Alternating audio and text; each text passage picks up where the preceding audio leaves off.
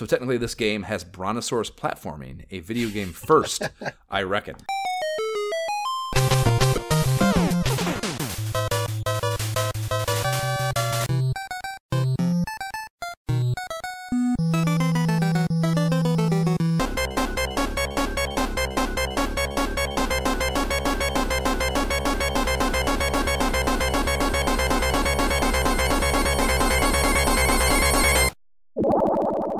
This is the Imperial Skulls Honor Podcast. I'm Josh Folan. And I'm Jay Baxter. And we're going to be bullshit about the formative years of console gaming as we revisit the periodicals that covered it again. Today we are guzzling Sharkleberry Fin Kool-Aid with 2 cups of sugar mixed in, not just one like peasants do, and slapping around some alien scum and Sega of America's 1990 release of Capcom Strider for the Sega Genesis. Emulation disclosure, I played on PC via RetroArch using the Genesis Plus GX core, and I played with my sexy OG Sega 6-button arcade stick piped in via USB. Jay, how did you play? Wow, you played it quite different than me. I actually played it via the PC as well, but through Kega Fusion with the 6-button Sega Genesis controller. Not RetroArch. Not RetroArch. Why? I wasn't sure, like, the way cores are set up at the time. I was under the assumption that I had to use Kega Fusion, or that was the one for Genesis, and that, you know, RetroArch pulls in NES-topia for Nintendo and kind of all these other things. So I just kind of have always just used Kega for Sega Genesis games. It's just easy. Like, it's so simple and easy. I just kind of just naturally do it. It is. I do like that program, yeah, but obviously having it all consolidated and shit is nice. And there's a slight, Genesis in particular, with the 6-button, I had a slight, like, you know, the controls, it's every system requires a little bit of fucking around with the control. It's like RetroArch is a pain in the ass, actually. For the most part, a few things are very plug and play, but most things, when I start doing it for the first time, like Nintendo 64 is a nightmare, man. I cannot. Every game requires like a whole bunch of extra hoops and shit, you know? So, like, it's fantastic how consolidated it is, but because it's just like anything else where you have that much fucking breadth to, it's like, you know, just like a Nintendo, an NES game. Yeah. When they try to do 8 things in a game, it sucks. Because they're spread too thin, you know? And RetroArch is the same thing. Like, it's trying to do so much that it requires extra shit to make it work right for each individual thing. It's frustrating. It's very frustrating. I get pissed off at RetroArch since I made that change. I feel like that's fascinating. I should probably relook at that, because I feel since I use RetroArch for like Atari games and other random systems we may come across, because I know I can just pull in the core. I wonder if I can now use that for Genesis. Like, I'm sure I can. It's definitely just, you know. But Genesis Plus GX is works great. Yeah, I think I didn't like the, you know, coming from when I was using the MacBook and everything was so smooth and easy. Coming over here and using RetroArch at first was a struggle, especially because there was no front end that was like nice and easy to use, and I had to find, you know, Launchbox, which I use now, which is a great front end. But the problem with that is whenever I bring in Genesis games, the way that it starts them, and if I just add it through Launchbox, which is great, like Launchbox is such a fantastic front end, but there's some reason, it's a setting within Kega Fusion that whenever I start a Genesis game, it makes it super full screen. I can't access any of like the computer menus. I'm like, what is like, it just is off. So I stopped using Genesis within that, because I can't figure out how to like just minimize the screen so I can like change that setting and stop it from doing that. I'm sure if I like really search hard enough, I could find it, but I have not been able to yet. That fucking handheld I bought has Launchbox as a front end. And it looks cool. It is, but nice it's looking. Severely limiting on what you can do.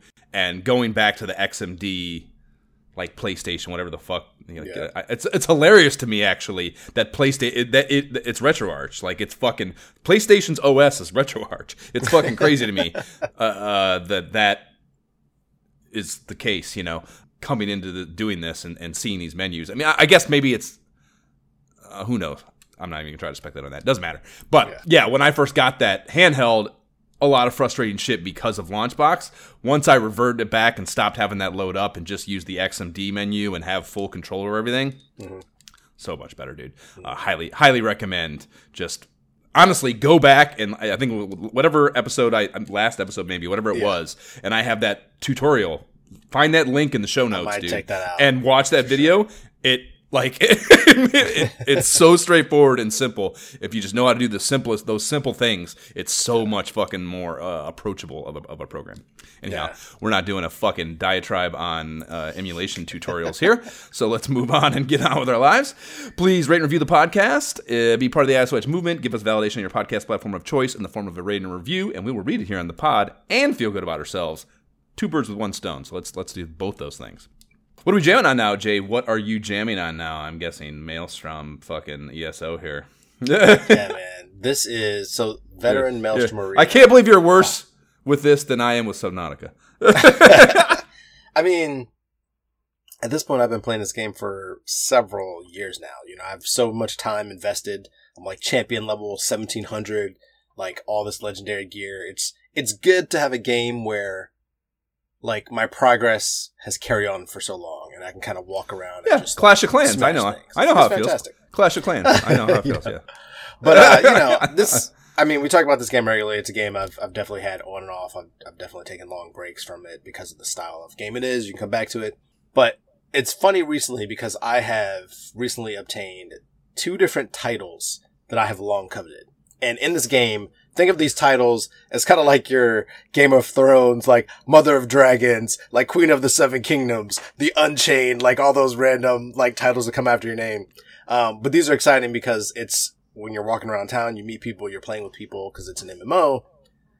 You see people and you see their titles. And so I obtained Flawless Conqueror, which is what you see the scoreboard behind me, which is completing the veteran 9-round Maelstrom Arena with all vitality, no deaths.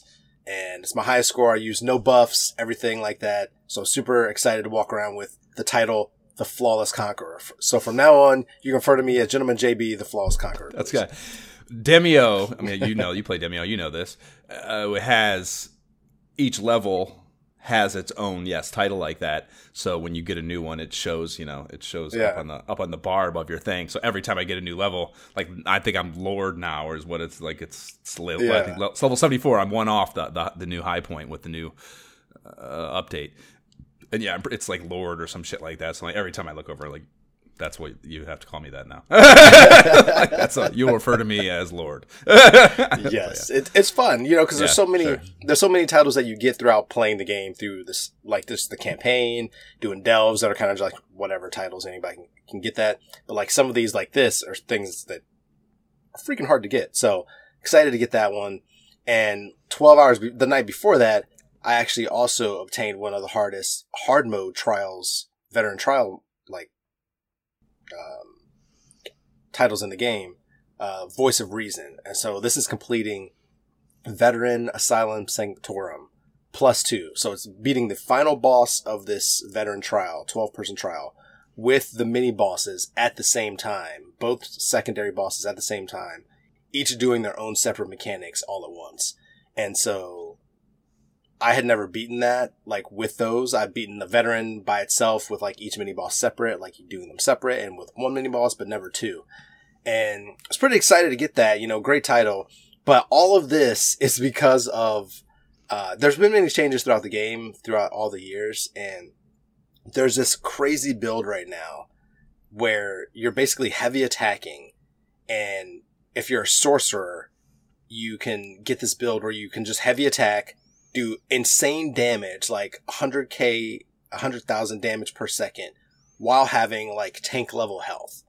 And that's essentially the build that I found and a bunch of guild members found. So our trial team has a team of full sorcerers, all with this heavy attack build, just nuking shit, going through the trials, the older trials that we haven't played in a while, and no deathing them and getting highest score, leaderboard scores ever. And we feel like this is something that's definitely going to get nerfed because it feels like this just feels too OP. We're basically tanks running around with trial level damage. It's not as high damage as my meta build using daggers and everything, which makes sense. But the fact that this is in-game level raid damage, you can destroy anything in the game with almost tank level health and resistances. and heals. It's the definition of OP, but it's a hell of a lot of fun right now. So much fun. Okay. So pretty much been spending a lot of time there, just kind of clearing out more achievements and picking up secondary titles for the fun of it. The only other game that I even messed around with, which was yesterday actually, Monster Hunter Rise came to Game Pass. So, other people I know, like Jesse, have played this game so many hours, like immediately, like 50 hours upon release type of thing. And I downloaded my character yesterday, and you have a couple helpers. You get to create them. It's like a dog and this little cat person that rides a dog. Like, I forget what they're called. It's freaking crazy. But that's pretty much all I've done, but I'm ready and excited to play that. And that is it. I think I played one of those on PS3 a very long time ago. I was mildly entertained, but it was... Yeah. That remind me of... I've been told that it's very similar to Dauntless, which I play, a lot. That's fun, cross-platform. But apparently this is like that, but a more polished version in some ways. So we'll see. We'll report back with more details next episode. Word. Okay. What about That's you? it? What have you been jamming? Yeah, that's it, man. I think I mentioned last time that I was kind of on the hunt for a new story game to dive into. So I probably from editing the podcast and listening to myself say it back to myself, I think I took that as motivation to look further and try to find something. So the first thing I ended up basically just going to my wish list on Oculus and kind of just looking at some of the story games that I had been considering for a while, but for whatever reason, price, whatever it might be, hadn't bid on. And there was one called A Fisherman's Tale VR, which was developed by Interspace and published by Vertigo Games. And it was 30% off in the store, so $10 instead of fucking 14 or whatever it would have been. And it had been on my wish list for a long time, so I was like, fuck it, dive in. It won more fishing? Oh my gosh. It's not, well, I mean, it is. I guess it is kind of fishing. You don't actually fish at all in it, though. Oh, okay. It won VR Game of the Year in 2019, so, if you respect awards, I don't, but I know some do.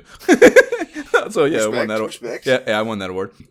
But yeah, it's a absolutely beautiful game, great story, has an amazing gameplay mechanic that I really enjoyed, and I totally get why it, especially 4 years ago now, it was probably mind-blowing to people as far as, a lot of VR games have done so much weird stuff now, as far as like the play loop and all that maybe right. This wouldn't land as revolutionary now. But in any event, you play as the tender to a lighthouse, and all the voice acting has like a French accent, and you have to assume this is set on the coast of France, I believe. And the whole game takes place in the lighthouse and an adjoining shanty that the lighthouse keeper lives in. So this one building, basically. So you're inside theoretically the whole time, and your character is in the model building. So there is a perfect replica of the shanty lighthouse that you live in on a table in the middle of the shanty, right? So the game starts, you wake up and you find yourself in this kind of fantastical, maybe dream situation where you see an exact real-time replicant of yourself in the model, as well as in the model's model, and in that model's model, so on and so forth. So when you look up, so you see that looking on the table, and when you look up, the roof's gone, and you realize that you are someone else's replicant. So it's in this, space. I don't know. I'm sure there's a name for something like that, but you're in. That's the world that you're in, and everything you do in your shanty, like the space that you're in, happens in the model shanties above and below you. So the whole game is puzzle solving situations using that dynamic in one way or another, and it's really, really brilliant and really fucking interesting, and amazing brain teasers, because you're trying to sometimes they work in just the size of what you're doing. I don't know. It's so hard to explain. Sometimes it's a thing because you can reach into that model and pull something out, and it's the size that it was in the model. So sometimes you have to reach in and grab this little thing that's smaller in that replicant's world to manipulate something with something that size in your mind, and vice versa. Sometimes you want the thing above you that's bigger to do something that, because it's bigger and maybe you stick it in, it sticks it into your shanty, it changes something. It's really outside the box thinking required to get through a lot of these puzzles. And it's not.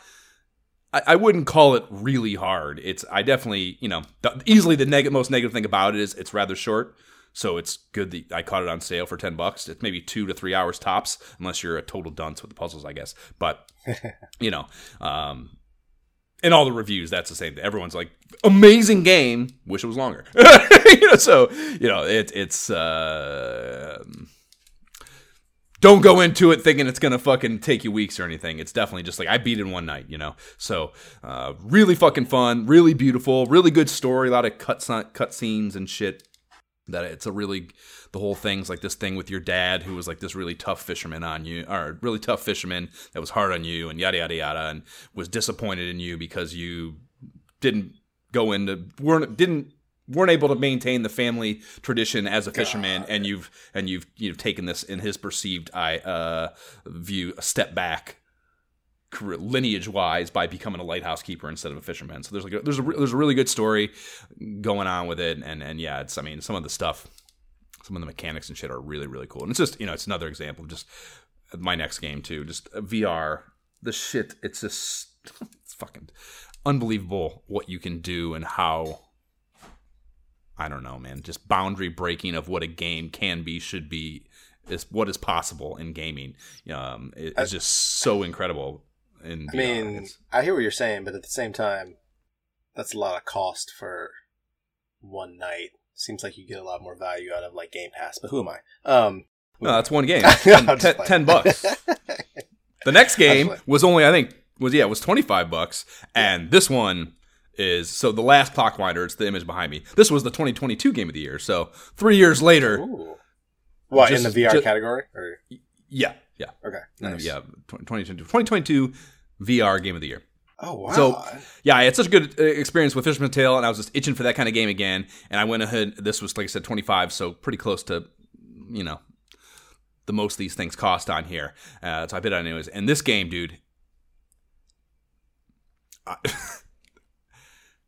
same, like I said, I was blown away by that multiverse thing in the Fisherman's Tale. This game, okay, so the story is also very fantastical in that the setting is, there's this tree and it's out in the middle of the ocean, and I guess it's probably the future. It's not really described or explained, and it's irrelevant. There's this tree, massive tree out in the middle of the ocean, and it's like the tree of life kind of idea. It keeps the fucking whole thing, the whole machine, universe, world, whatever going, So there's this person who is like, a finite, non-fantastical being that somehow ends up being the caretaker of this thing. And it's like, the person spends a large part of their adult life in this job, alone on this tree, doing this, all the things that need to happen to keep this thing running, And you take the role of this one. I think it's after. It's been like a week since I played, and I'm maybe spacing a little bit on this, but I think you're the one after it.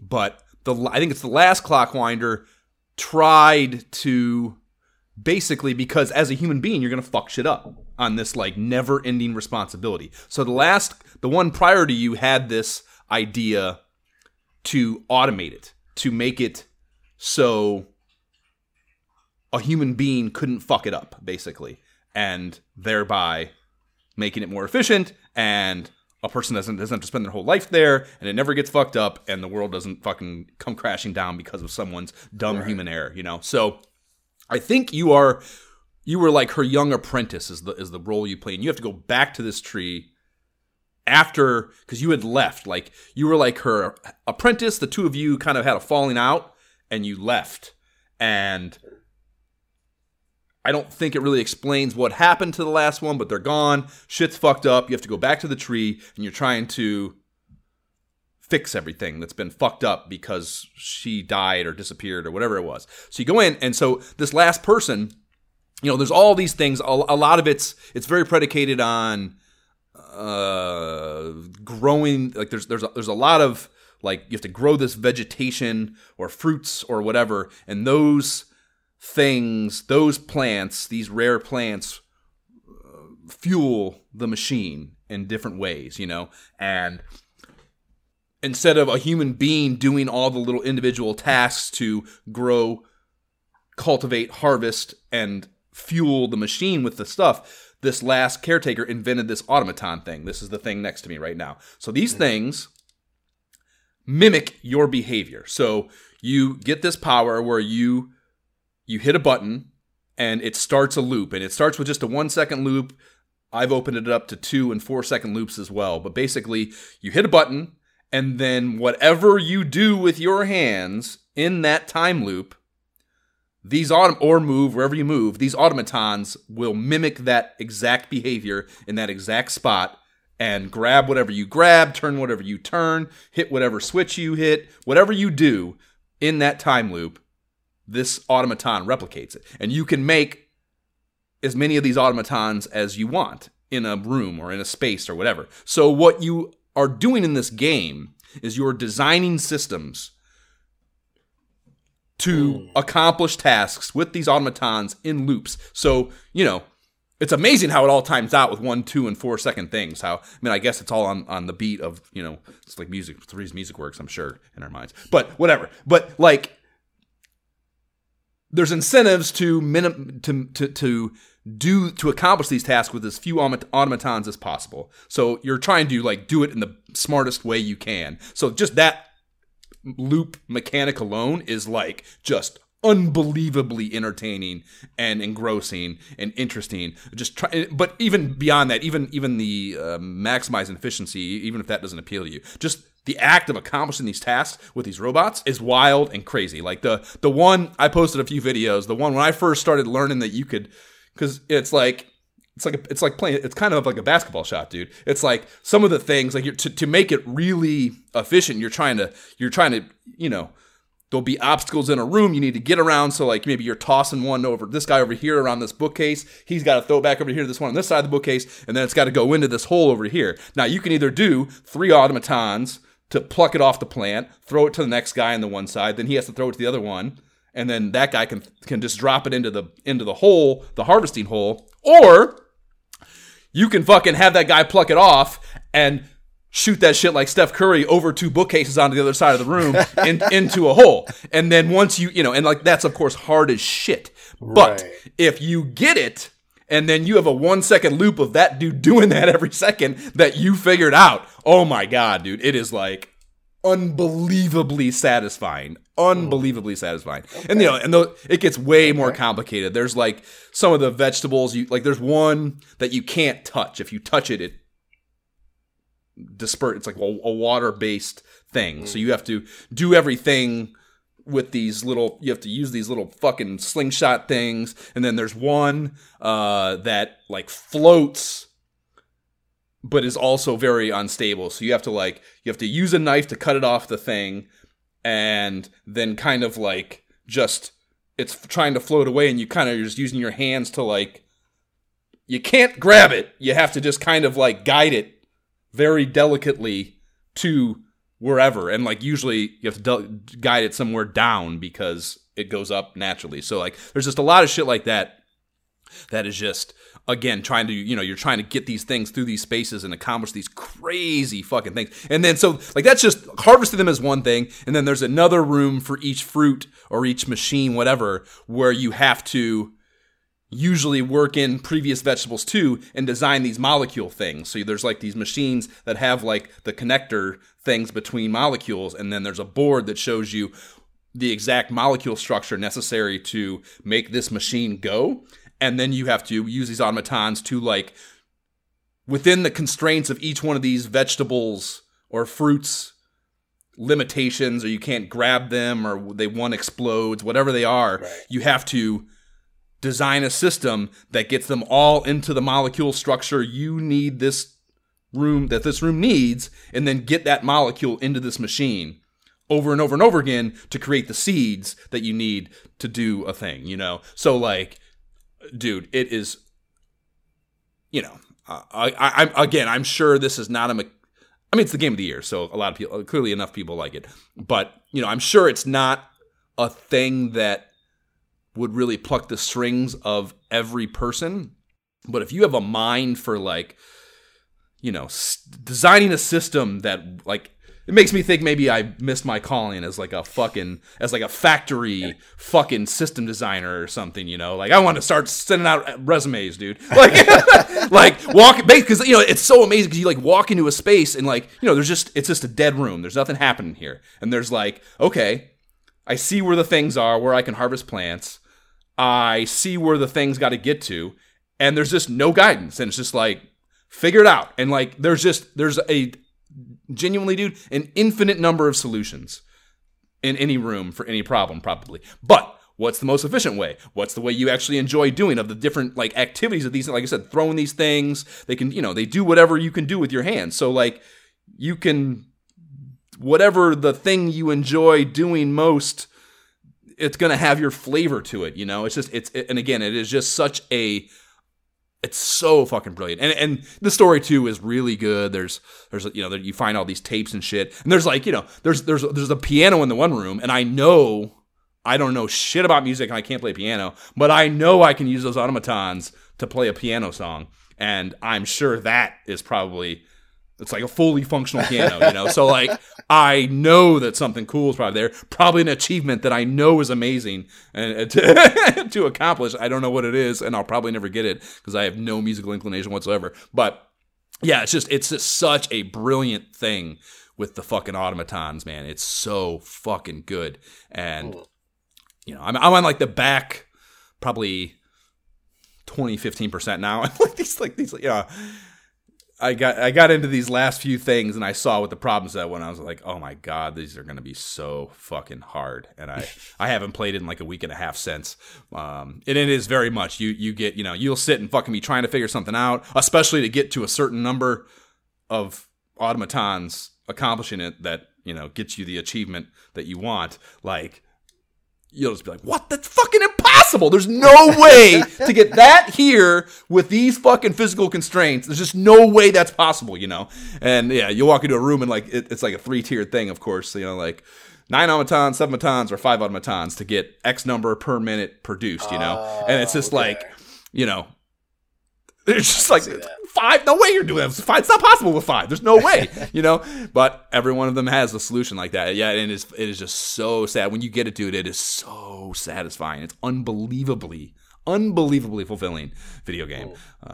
Really fucking good. And again, just another testament to, like, it's just so outside the box concept wise and beyond anything that could ever happen on flat. It's just not possible to happen. Not that way. Like, you know, if you had to do these activities on a flat screen with buttons, it would be awful. It would be so boring, you know? Probably not. It'd probably still be, because you're still designing the system. It would probably be still kind of fun. But, like, the act of, because, I mean, you, like I said, it can tell, man. Your shots, it's like, if you're trying to do the fucking basketball shot thing, man, it's a matter of fucking nanometers, you know? And, like, getting it right, and the trajectory, you can feel the wrong and the right when you release it. Nice. Like, you know, I mean, I don't know how many times I'm like, fuck, that's not even, like, as it leaves my hand, I'm like, that's not it. You know, so fucking good, dude. So fucking good. And they do so many good things with complicating it too, to keep the difficulty increasing and the variance in the gameplay of just, you know, mechanics that you got to physically do, you know? And, like, you know, the tough thing is, like, one of the first reviews I saw for it that was bad was someone, a handicapped person, I think, confined to a wheelchair. And, like, it says that you can play the game sitting down. You cannot play this game sitting down. It's not possible, dude. Like, I don't have enough space. Like, there's some, like, I've had to, like, at least, again, like, here's the thing. Like, I don't know. There probably is a way to do it without having to move, you know? But it's certainly harder, and you're certainly limited, because they'll move. If you can, I mean, you can't teleport with them, but you can walk with them. So if you can clear out a space big enough, you can just run over to something and fucking put it somewhere. And in the space, that automaton will do that thing, you know? So, like, if you can get your guardian set up in a way where you're not running into a fucking table while you do it, you know. So I'm like constantly like, okay, I know exactly what my space is, and you can see your, you know, you can. I'll like put my arm out to get the guardian to come up so I can see it, and kind of think about what I'm trying to do with this particular automaton fucking set, you know, and like make sure my guardian. So I'm constantly thinking about it. That's the interesting thing to do. It's like it adds a layer of VR awareness in that, like, I'm constantly thinking about my place in the space in the game and my place in the real world space, and like having to marry those two things real time as I solve problems and accomplish difficult physical tasks. It's a level of like, I don't know, just difficult, like, you know, human functionality. I don't know if I like that. It's one, like, you know, if you can figure it out and do it.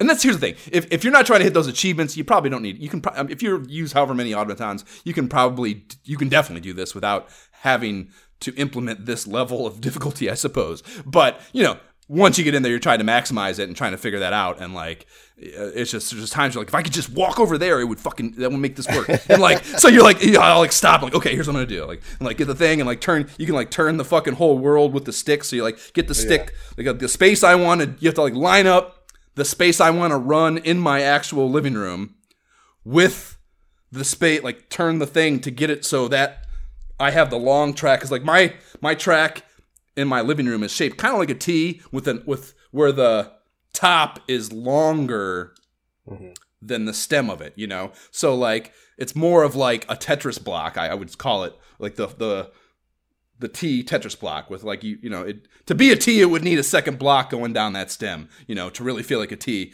where it's long. But so basically they're all kind of the same length, every thing, you know? So like, if I need to really do space, it's gotta be in the top part, you know? So like, I gotta like turn the whole world. It's just really, really interesting and just requires so much more, I don't know, fucking thought, you know? It's really, really, really consuming mentally, and that if you want that kind of game, I don't know if I've ever played anything that pushes you so hard in a fun way. I mean, you know, there's hard games where you're like, oh, I don't even see the end goal here. I don't even see the finish line. But like, you can always see the finish line here. It's just how do I get there in a way that works, you know? And in that way, it's really well done. It's really, really well done. Such a good game. It sounds fun, but also sounds like a game that would be more fun living in my last New York apartment, because I had huge ceilings, much like the living room area was so big and open. That's where I'm like, that would have been perfect. You definitely want space, and this is definitely one. And yeah, you know, because you get going into, because you can just, you know, you're trying to nail that 1 second loop, so you're just fucking going, man. And like, you can get, you know, you have to make sure you're in your space safely, because you can get consumed enough where you're smack. If you're not paying attention, you'll smack into shit for sure. So it's definitely a safety first video game, but very, very, very, very good. And they did just it's so fucking good. It's such a fucking good game. Such a good job. And I just can't even imagine, like, just how did they come up, you know, how do they even come up with these ideas? Like, how do you even, I don't know, man. You just gotta, you know, it's like any artist. You fucking, they have some predisposed fucking aptitude for that thought. Well, channel. This one, I feel like I've read enough that this one feels like it organically could have come out of having the technical know-how to be able to create the VR technology where like something is copying your movements and then being like, oh my gosh. You know what I mean? And just build a game around it, you know? Yeah, this is definitely, this is actually, you know what, this is a game I absolutely need to look up developer interviews with. And just, that would be cool to understand. Like, is know, it like that? Like, yeah. or how did you come up with this? Right. Yeah, I'm sure it's fascinating to listen to them talk about coming up with this game, because it's so much fucking fun. So I got that cooking, not quite done, but quite a ways into it. And yeah, I'm up to level 74 on Demio. So Amy and I are playing pretty much every night. So I've been playing the shit out of it. Nice. They got, so that, you know, with each level they give you a few new things. They have a really cool, the 72 level die is a slimeling die. It's, so, you know, the purple slimes. Yeah. So it's that color, and it's got like these crude dots on it are the one, the single hit crit and then the miss, and it's a really cool looking one for sure. So it's the first time I've changed my die in a while, so that's pretty fun. And then Mighty Coconut they're dropping Atlantis on the 26th, so I'm pretty excited about that. That'll be dope. I love deep sea shit. And that will be amazing. And then, so I decided, PS5 coming out and like, just whatever, new year, trying to fucking throw shit away. I remembered I had all that PS4 shit, and the PSVR headset and stuff cluttering up my game accessory drawer. So I'm like, now is the time to sell this, because once this thing drops substantially in value, the second the PSVR 2 comes out. So I'm like, okay, I'm gonna sell this thing. So I listed on eBay, and then I get a question from someone asking for the software version on the thing. So I'm like, fuck, I gotta plug this fucking thing in. So like, I get it out, I plug it in, and it turns on. And, I haven't turned this thing on. It's funny, actually. All the dates are the 23rd of December, 2 years ago. So basically, 2 days before I got the Xbox. So it just hasn't been on, And so I fired up, and like, I had the Subnautica menu as like my menu, my RetroArch menu. And so, that fires up, the music starts, the fish are flying around, it looks like a Subnautica scene, and I'm like, oh fuck, Subnautica, that's right, I have the whole version on here of the original, because I have Below Zero on the Xbox, but I don't have the original, that was just Game Pass. So I fucking I fire that up, and I get the software thing, and I'm like, well, it's got to wait a few days to sell it anyways. Like, I kind of wanted to play this and fuck around. So I started a hardcore version of Subnautica on the PS4. So hardcore, maybe that's common knowledge, but like basically permadeath, like you die, game over, nothing, everything's lost, So I start fucking playing. I just went off completely the deep end with this shit, dude. Like they had done a big update. That was part of the thing too. They had done a big update on it. So like all the quality of life improvements that were built into Below Zero, they backwards compatibility into the original version. A lot of the new building or base building structures and shit.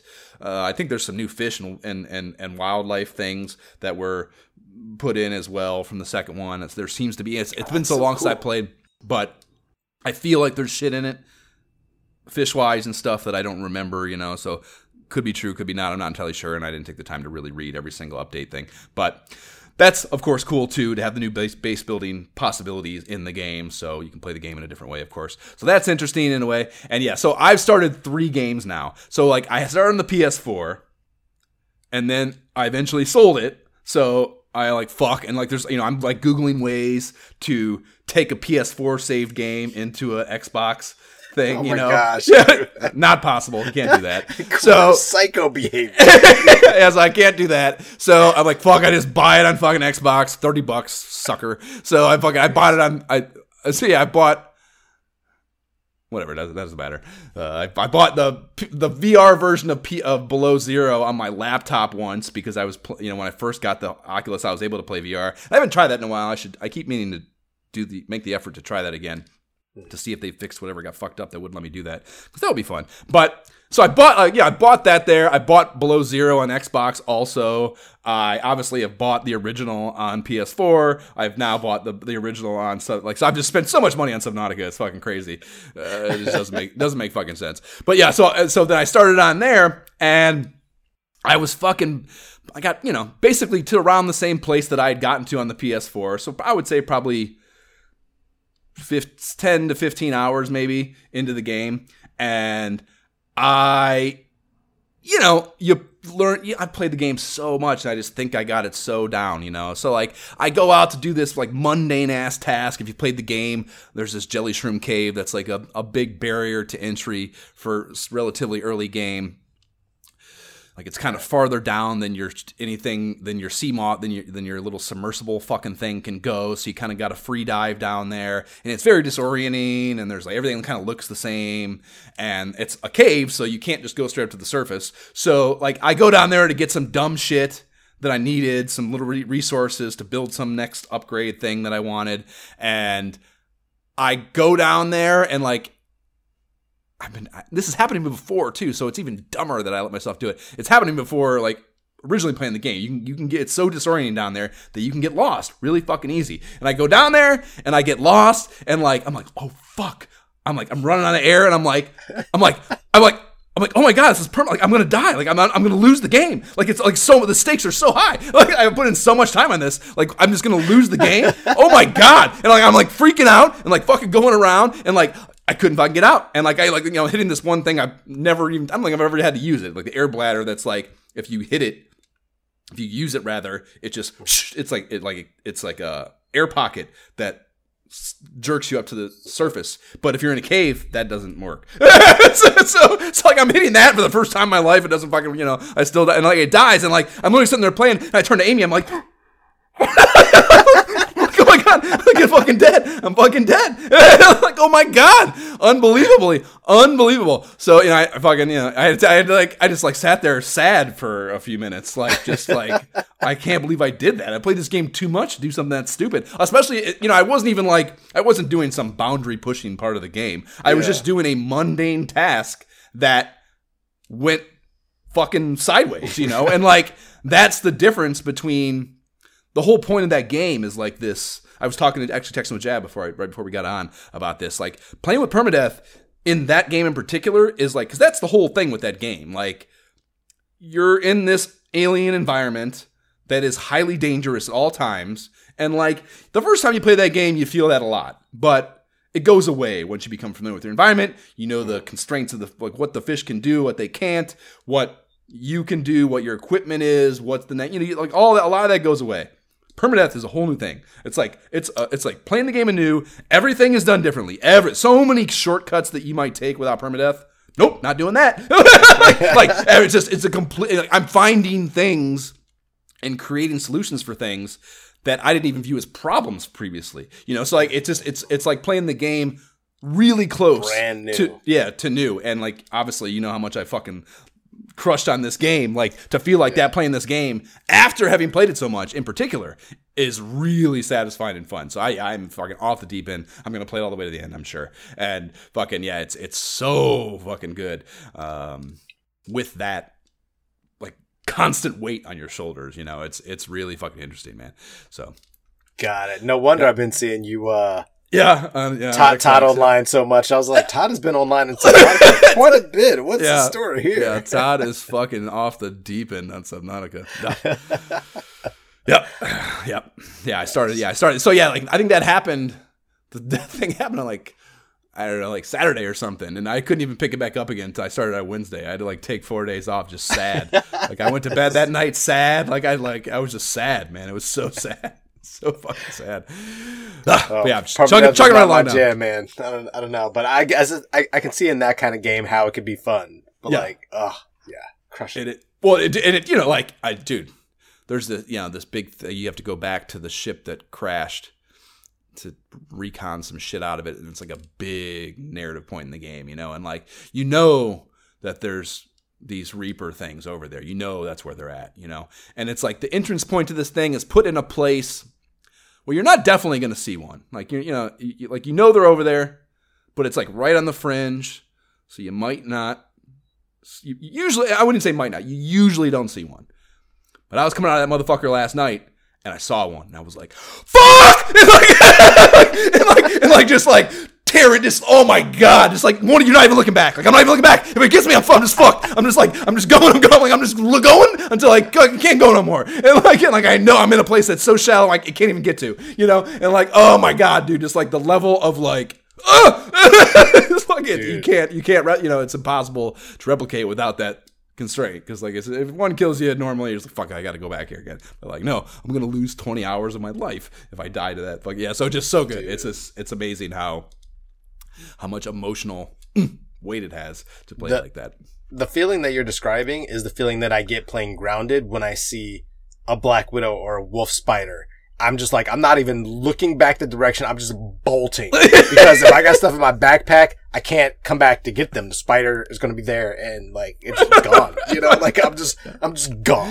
That's so good. I mean, we talk about all the time about these old games when they're able to generate a little bit of an emotional response is really fucking cool. And modern games no different. So.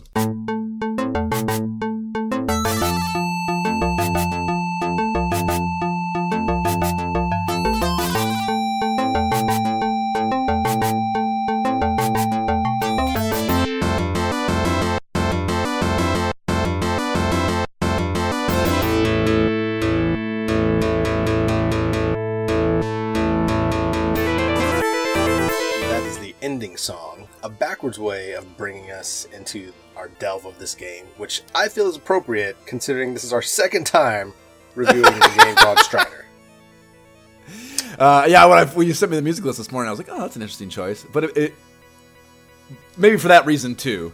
But I was able to find a grounded rationale for it just in my interpretation of the list. I'll say that now. So it's nice that you had some duality to it, but I found it appropriate even without that, without even knowing that intent. So normally I just read the story setup from the manual here, but the Capcom and/or Sega of America teams started this manual off with like 1,000+ word synopsis, 2 full pages of very dense text dedicated to painting a story world for this game. So I love that effort, but I don't think reading it all would make for good podcasting, so I'm going to summate in my own words. A weirdly short period of time from the game's release date, 8 years later in 1998, the world had shockingly become a much better place than it would end up being in our actual 1998, or 25 years later in 2023 for that matter, by way of humanity diverting all the energy used in fighting each other to helping eliminate poverty and hunger. And it is important to note that I think this is the least realistic part of this entire story. just so you know. So think about that as we go all the fantastical places that we're going to go story-wise from now. That's the least realistic thing.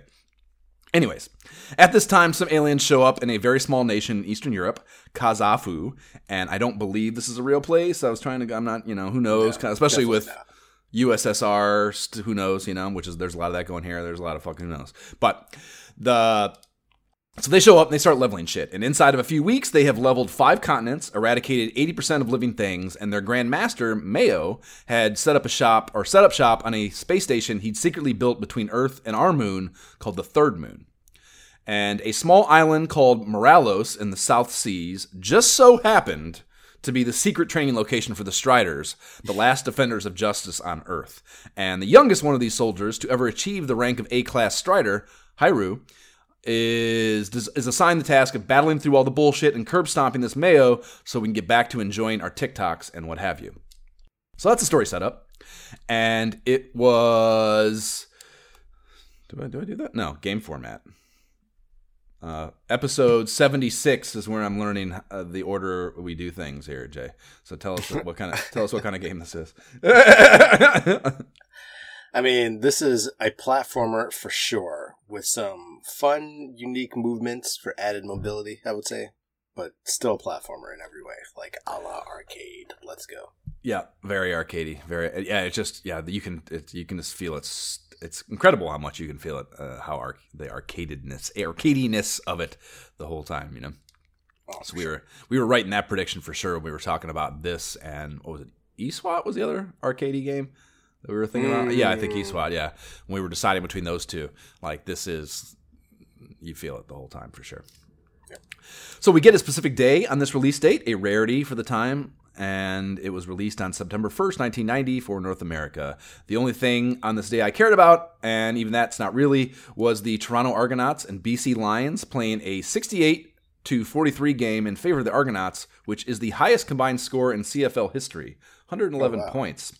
And that is a lot of tutties, Jay. It's probably the same number of tutties Josh Allen is going to score tomorrow against the Cincinnati Bengals. It would not be an ISOH podcast if there was not a Josh Allen or... Correct. Whoopi Goldberg, Demi Moore, Patrick Swayze jam Ghost is number 1 at the box office, and If Wishes Came True from Sweet Sensation had its 1-week run in the top position on the Billboard Top 100 here on this week. That is the release. With the artwork, we get an illustrated style look at a white blonde mullet dude wielding a sword and hanging from some steel structure that looks like he can't possibly be named Hyrule, in my opinion. Dude. But come on. There's absolutely no way this dude is not Hyrule or however you pronounce his name. I'm gonna say it wrong every single time on purpose, but it's definitely not this guy.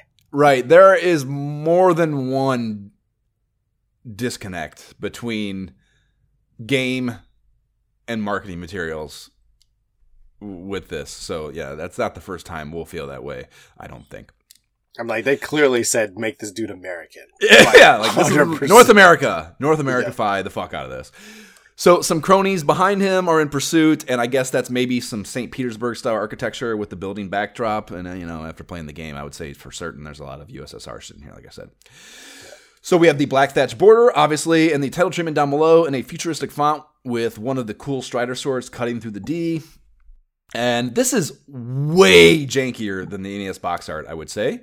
And the sword the white guy has isn't a Strider sword, so it's all a pretty bad job, I think, again, it's just a very disconnected. It's funny, this is Capcom too. There's all the jokes about the original Mega Man. They just, who knows? And actually, here's the thing. This one, you could maybe gets pinned on Sega of America because they published this, so maybe they were the ones that did this bad job, and we shouldn't be grouping Capcom's Mega Man travesty with this. But either way, it looks pretty janky. It has it looks pretty janky. Have you ever seen or heard of Flash Gordon? Yes, for sure. Oh my gosh. That's what this guy is. They basically said, give me Flash Gordon. Give me a blonde white dude in tights with a space sword. Done. Yeah. This guy is not a ninja. He's not Ryu. That's not him. Yep. Tell me this is not Flash Gordon. In purple that's tights. Good. That's funny. Flash Gordon. Yeah, that's good. That's good. I support that analogy. So it also has a bubble on the front that reads 8 mega memory. That is just a perfect example of one of those things meant to confuse consumers into thinking this was a good thing, despite their having no clue what it meant. It was the first ever 8 mega cart for the system. I guess the developers decided while they were making the game, it was necessary to come anywhere near the arcade version they were trying to port, so they demanded it. And in rare fashion, usually you read a lot if you dive deep into video game development history of this time, you hear that a lot, developers wanting more, and they're just the publishers or the fucking companies are just fuck off, figure it out. So it's pretty cool that they were they listened, they made the fucking request, and it was actually listened to and adhered to. Is kind of somewhat of a, but that's why it's the first one. It's so rare, that's why it's the first one. But yeah, 6 mega was the original plan. And disclaimer, I have no idea, just like the consumers of the time, what any of this means. I'm always completely flummoxed by the megabits verbiage in this console area. I know what a fucking megabyte is, but I have no idea what a megabit is. And I've tried to read it and try to figure it out, and maybe I've even consumed the information, digested it, and understood it at some other time. But currently, I have no idea what the difference between a megabyte and a megabit is. I'm pretty sure there's a difference, though. But when you're 10, 12, 14, all you need to know it's more bits. It's more bits. Right? Yeah. More bits is better graphics. That's all you need. Yeah, that's true. Everywhere, anything else, and you're a freaking nerd. Yeah, right. Yeah. The back of the box has 3 great screenshots, and the main event of them features a dinosaur, Tyrannosaurus Rex to be exact. So these guys knew what the fuck they were doing. And yeah, the text leads off with probably all you need for a synopsis. And maybe I'll edit the previous one I gave you guys and just use this. Take on all the explosive action of the arcade hit. You're Strider, a crunching hulk of muscle with a grappling hook and laser sword. You're in a future land of backwards time, and its evil master is taunting you with defeat. And I think all of that is not factually in line with the game story, but it's all a kid would... What did you just say? Wait a minute. Yeah, but a kid would need to want to play the game. It's hilarious. Like I said, it's just a huge disconnect that has nothing to do with the actual game. But a kid reads that and I want all those things. Grappling hooks, laser sword, future land, dinosaur. Yeah. Let's roll. Yeah. You also want to say, maybe that's why the GamePro. Maybe that's what the GamePro was harking to. This abstract part of this in small game, or this one game in the magazine. Maybe that's what they were putting on the cover. So maybe they weren't so off base as we tried to analyze. Does specify it's only one player here on the back, a fact that really bummed me out. This would have been a dope-ass couch co-op sesh, I think, if it had 2 players. So the manual, which will be in the show notes, is 22 pages, color covers, and black and white contents, as all Sega of America manuals were. Pages 8 and 9 go beyond the basic control set and break down all the additional attack techniques, and it's really just a confirmation you can attack at any time. Running, jumping, climbing, hanging, squatting, your plasma sword is always ready to party no matter what your posture is, and that is how this game should be, and it's cool that that's the case.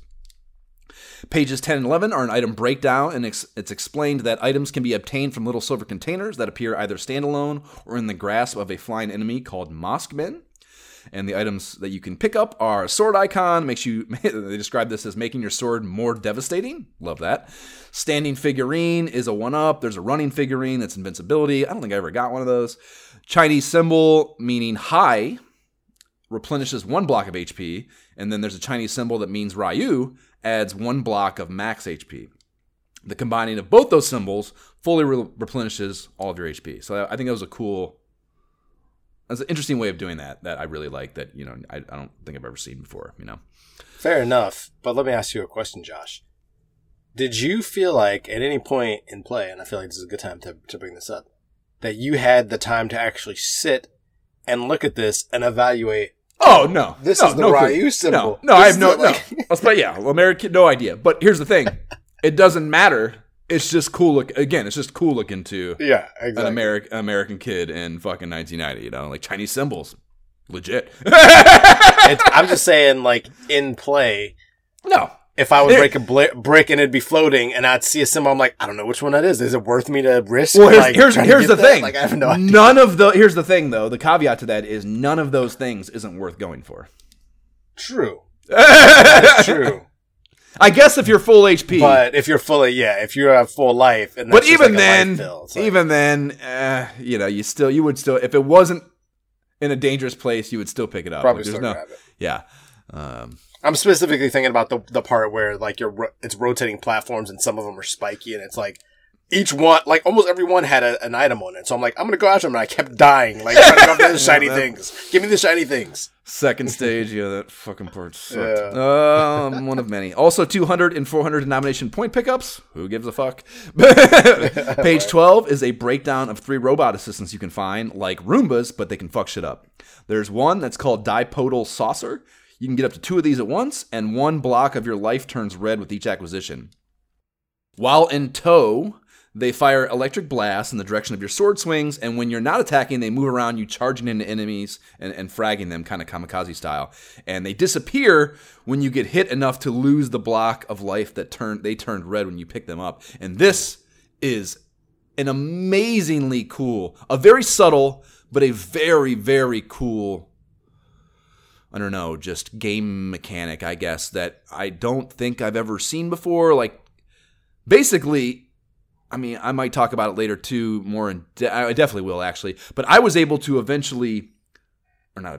one point, route one of these things to my position 1 energy bar, and then without dying, replenish my life. So it doesn't like move. Like if you have 1 life left when you pick one of these things up, it ties to that 1 life, and even after you fill your life back up, the block, because when that red block, when that block of life that you picked them up with, when you lose that, obviously if it's your last one, you die. But any other position, if that block goes away, you lose the robot.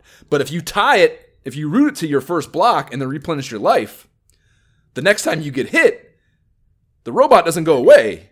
You lose the life that's been replenished. So if you can route one to your position 1 HP bar, you never lose that robot.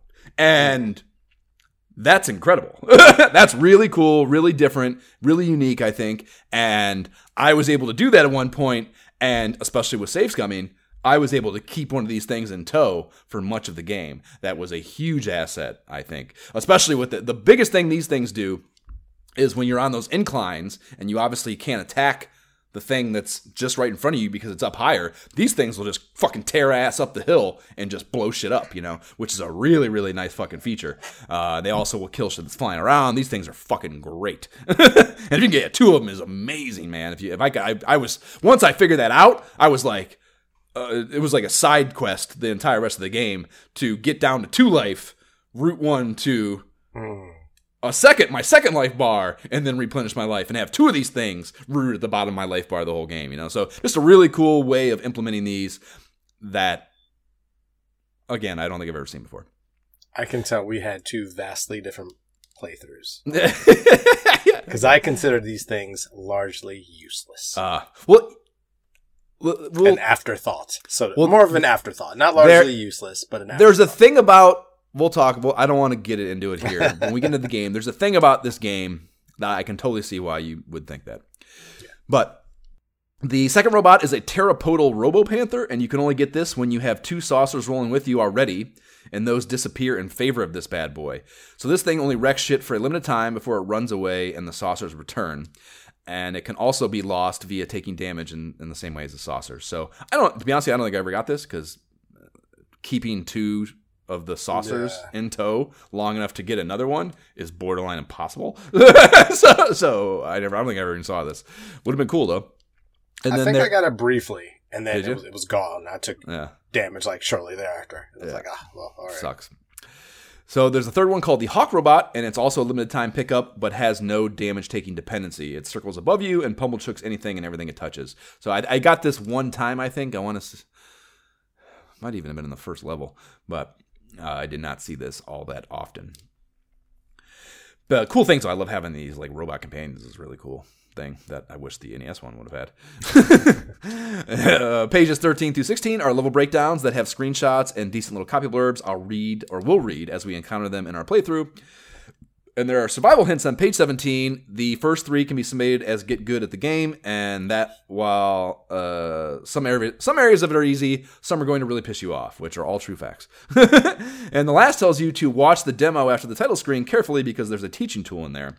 And Sega is so big on this. I don't know, do you remember Wonder Boy 3 for sure had it, and I believe Revenge of Shinobi had bomb drops in their demos too. Like that's just like that's like a company agenda to put things in the demos that supposedly are, if not necessary, incredibly helpful in the actual. So did you actually do that then? Because I definitely did not. I watched it, and I don't know what the fuck I was supposed to glean from it. I don't know.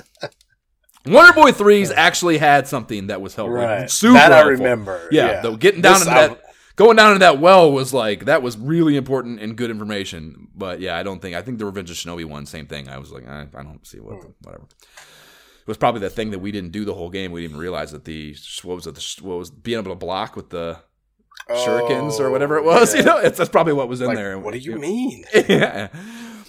We also have the Sega manual staple scorekeeping grid on page 18, and we out on the manual. How about history, Jay?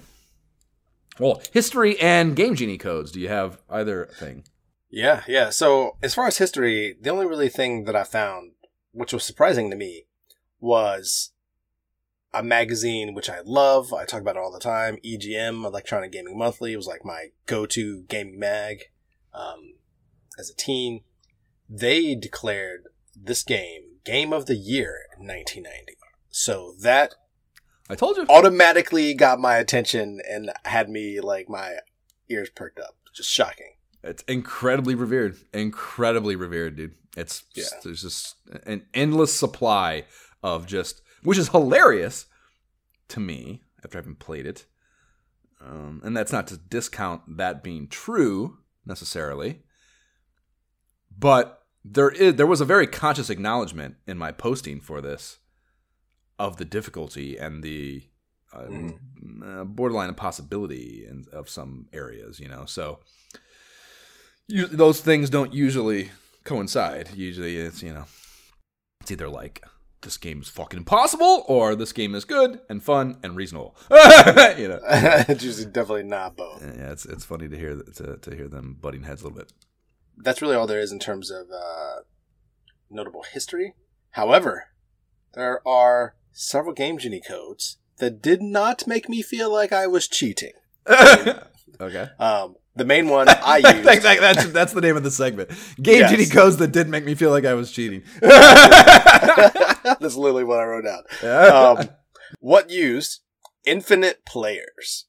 Definitely use that. AJFAEA26. Definitely had to use that at some point because, I assumed, and we'll talk about it. Me too, but it was just my F2 button. Or F4 button, rather, or whatever. F2 exactly. and F4 button. Well, that's what I mean. I feel like that's kind of in the spirit of what we're doing, and I assumed that we had unlimited continues. I was wrong, and we will talk about that later, so this is a great code to use. I can't believe you assumed that. I would never assume that with one of these fucking old games. It was more like it was not an assumption, it was more like a hope, and just like, I just assumed that there would be more as I keep going, and eventually they ran out.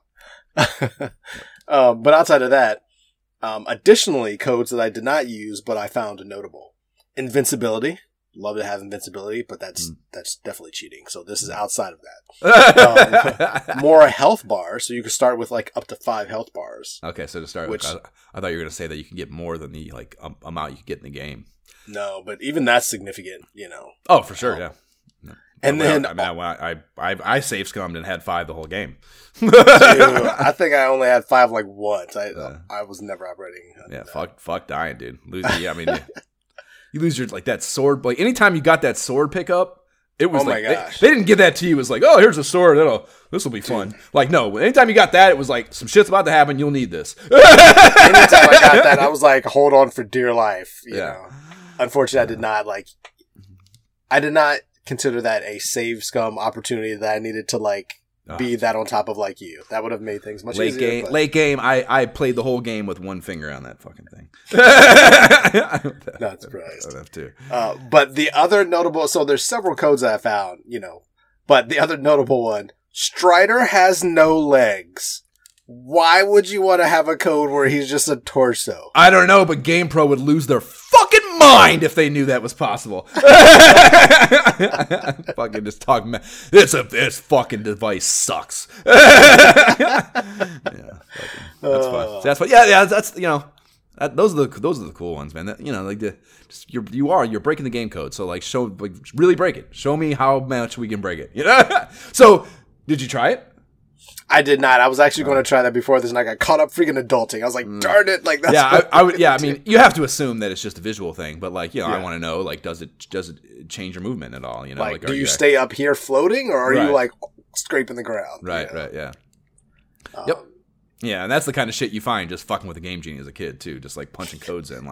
Wonder what's going to happen. That was such a fun activity. Just, who the fuck knows? Anything. Literally anything. It could happen when I fucking just put in some random shit here. So let's fucking go. Or even taking the codes and tweaking them a little. Okay, this one has something to do with jumping. I'm just going to switch 2 here and just keep trying to dump a bunch of new combinations with just 2 of them changing each time and just seeing if it's slightly tweaked, whatever, There was just so much cool shit you could do with that.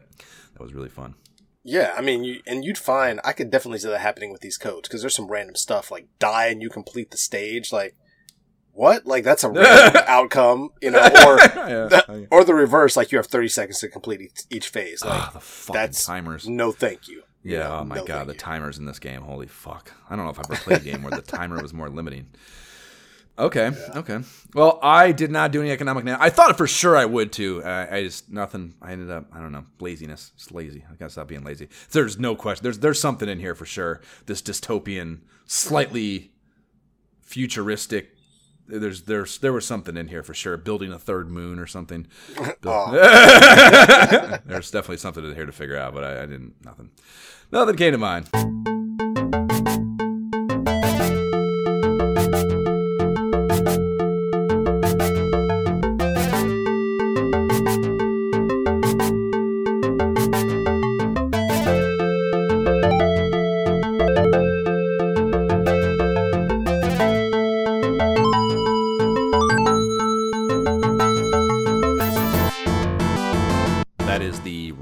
Song, getting us into our playthrough of Strider on the Sega Genesis. And we start with the Sega logo in silence, and then we cut to Mayo dominating much of the screen, looking down on Hi Ryu. Yeah, so Hi Ryu. I mean, let's figure that out. Hi Ryu? Hi Ryu. It's got to be Hi Ryu. Because of the way they break it down in the manual, it's and I always think of Ryu as Ryu, so it's got to be Hi Ryu, right? Yeah, it's definitely 2 syllables, so it's got to be Hi Ryu. So yeah, let's go with that. Looking down at Hi Ryu in front of him, Hi Ryu with his back to us. That's definitely a second syllable. Makes that harder to say though. So before you can really even take that in, Mayo grasps at Hi Ryu. Hi Ryu responds by slashing with his sword and cutting the image of Mayo in 2. The 2 halves fly apart, revealing the title treatment in baby blue over a purple watermark of the Chinese characters for Hi Ryu. Press start button flashes a few times before the demo starts, and yeah, I have no idea. I watched it, I have no idea what I'm supposed to learn from it. Pressing start takes you to a plain white text menu on a black card. Start in options. The options menu has different difficulty levels, easy, normal, and hard. And note, in the normal and hard levels, the difficulty changes depending on your own skill. Can you adjust to the different attack styles of the enemies? And that's what the manual says, is where I'm getting that from, and I wish I had a more detailed explanation of that. I do not know what that means. Yeah, I took note of that when reading the manual, but then, like, in the game, like, I don't know how to tell that, you know? But I found it very fascinating. Yep, for sure. Yeah, the idea, the suggestion is there that it has a level of AI I don't believe the Genesis is capable of. So, so you know, yeah, I don't know. Maybe there's, like, if with the levels timed, maybe there's, like, checkpoints. Like, if you don't hit... Because you know how if you die, it naturally starts you over at certain points in the stages. Maybe it's kind of like, if you don't hit, you know, this point by, you know, 30 seconds, you know, instead of 10 enemies here, there are 7 enemies or something like that, you know. I don't know. That's a reasonable code-based idea for sure. Yeah. I played on normal with 5 lives. How did you play? I definitely played on normal. Wait, you can change lives. The number of lives. Yeah, you can change the difficulty level as well as the number of lives, which is cool. I left it at 3. I should have put it at 5. I made life harder for myself. But. Yeah, you can choose 3, 4, or 5, and it's a very not common customization, I would say. Something that would. Although when I died and lost all my continues, I considered starting over on easy. I was like, I might just start over. Yeah. Did you know? You did or you didn't? No, I didn't. I thought about it, but I did not. I'd be curious to hear if you could feel a difference. No, I can't. I couldn't live with myself if I just came in here like, dude, I failed and did it on easy. Yeah. Well, that's a phenomenal philosophical debate, Jay. Is it worse to not beat it on normal or to have to go to easy to beat it? Which is worse? I mean, to have to go to easy to beat it. Yeah, like I just because it has the word. Honestly, I think that's just because the word "easy" is in it, though. Yes. Probably. It's just that psychosomatic. To me, in any game, when you give me the option to change difficulties, to me, the normal option is like, this is how you intended the game to be played. So I'm going to play it that way. Right. And I only do like story mode or lower. If it's like, okay, like I literally just only care about the story, or like the combat sucks, or I have to have a damn good reason to like put it to change difficulty down, you know. All fair approaches to life. I agree. There's a sound test also. It has 77 different cues, and that's a fuck ton of sound cues for a sound test. So good job with that. Did you do any of those? Like, I don't ever go through them, but it's awesome that if you're a sound test person, that's probably like, fuck, that's good. I can see that. Yeah, I've never been a sound test person, but I'm sure they're out there. They wouldn't be in these games, you know, or in so many games, I should say. When you click start, it cuts to a starfield with a Cobra Commander-esque belly laugh heard, and then a gigantic sprite of Mayo flies up from below and passes through frame, holding what looks like Earth in his hands. And he's also covered in turquoise flames. Then it cuts to a night sky over a dense residential neighborhood, I think, maybe? what that's supposed to be. And then text flies in from screen right. Half is in gold font and Russian language, marked with a red star, and the other half reads AD 2048. So I consulted the esteemed Lord Disciples via the Facebook page about a translation on this, and the noble, at least the first, there were actually many who weighed in and supported this, but the noble Christopher Denote explained it means Soviet Socialist Republic. He added, and this is why I also would cite his over any other, because he not only did he translate it, he also gave further explanation and context. So he really knew his shit, I would say. Oh, wow. Yeah, he added that Kazakhskaya is an adjective, so it's Kazakh SSR. So the game assumes that the Soviet Union continues into the 2040s. And here's the thing about that. That date of 50 years after the story outlined in the manual doesn't make much sense, but what are you going to do? Another example of manual and game not fucking being on the same page. You know, and I mean, it's so much better and sensible for it to be 2048 instead of 1998. So right. I would much rather take the game's fucking shit here than the manuals, but whatever the case. Like, it's much more believable that this dude is going to fly in 2048. Right. Like, connected to a little machine like this. Like, give me some futuristic. Yeah. believability. Nah, yeah, it all checks out a whole lot better if it's in 2048, no question. Hai Ryu then flies in from screen right with a glider of some kind, or from screen left, I should say, with a short ditty called Defense Line.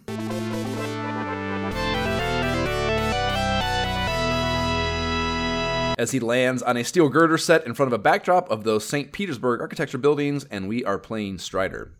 So let's talk controls. HUD. As the acrobatic skill set of your dude would suggest, controls are not just your basic bitch attack, jump, run stuff. You can climb and squat with the D-pad in addition to horizontal movement.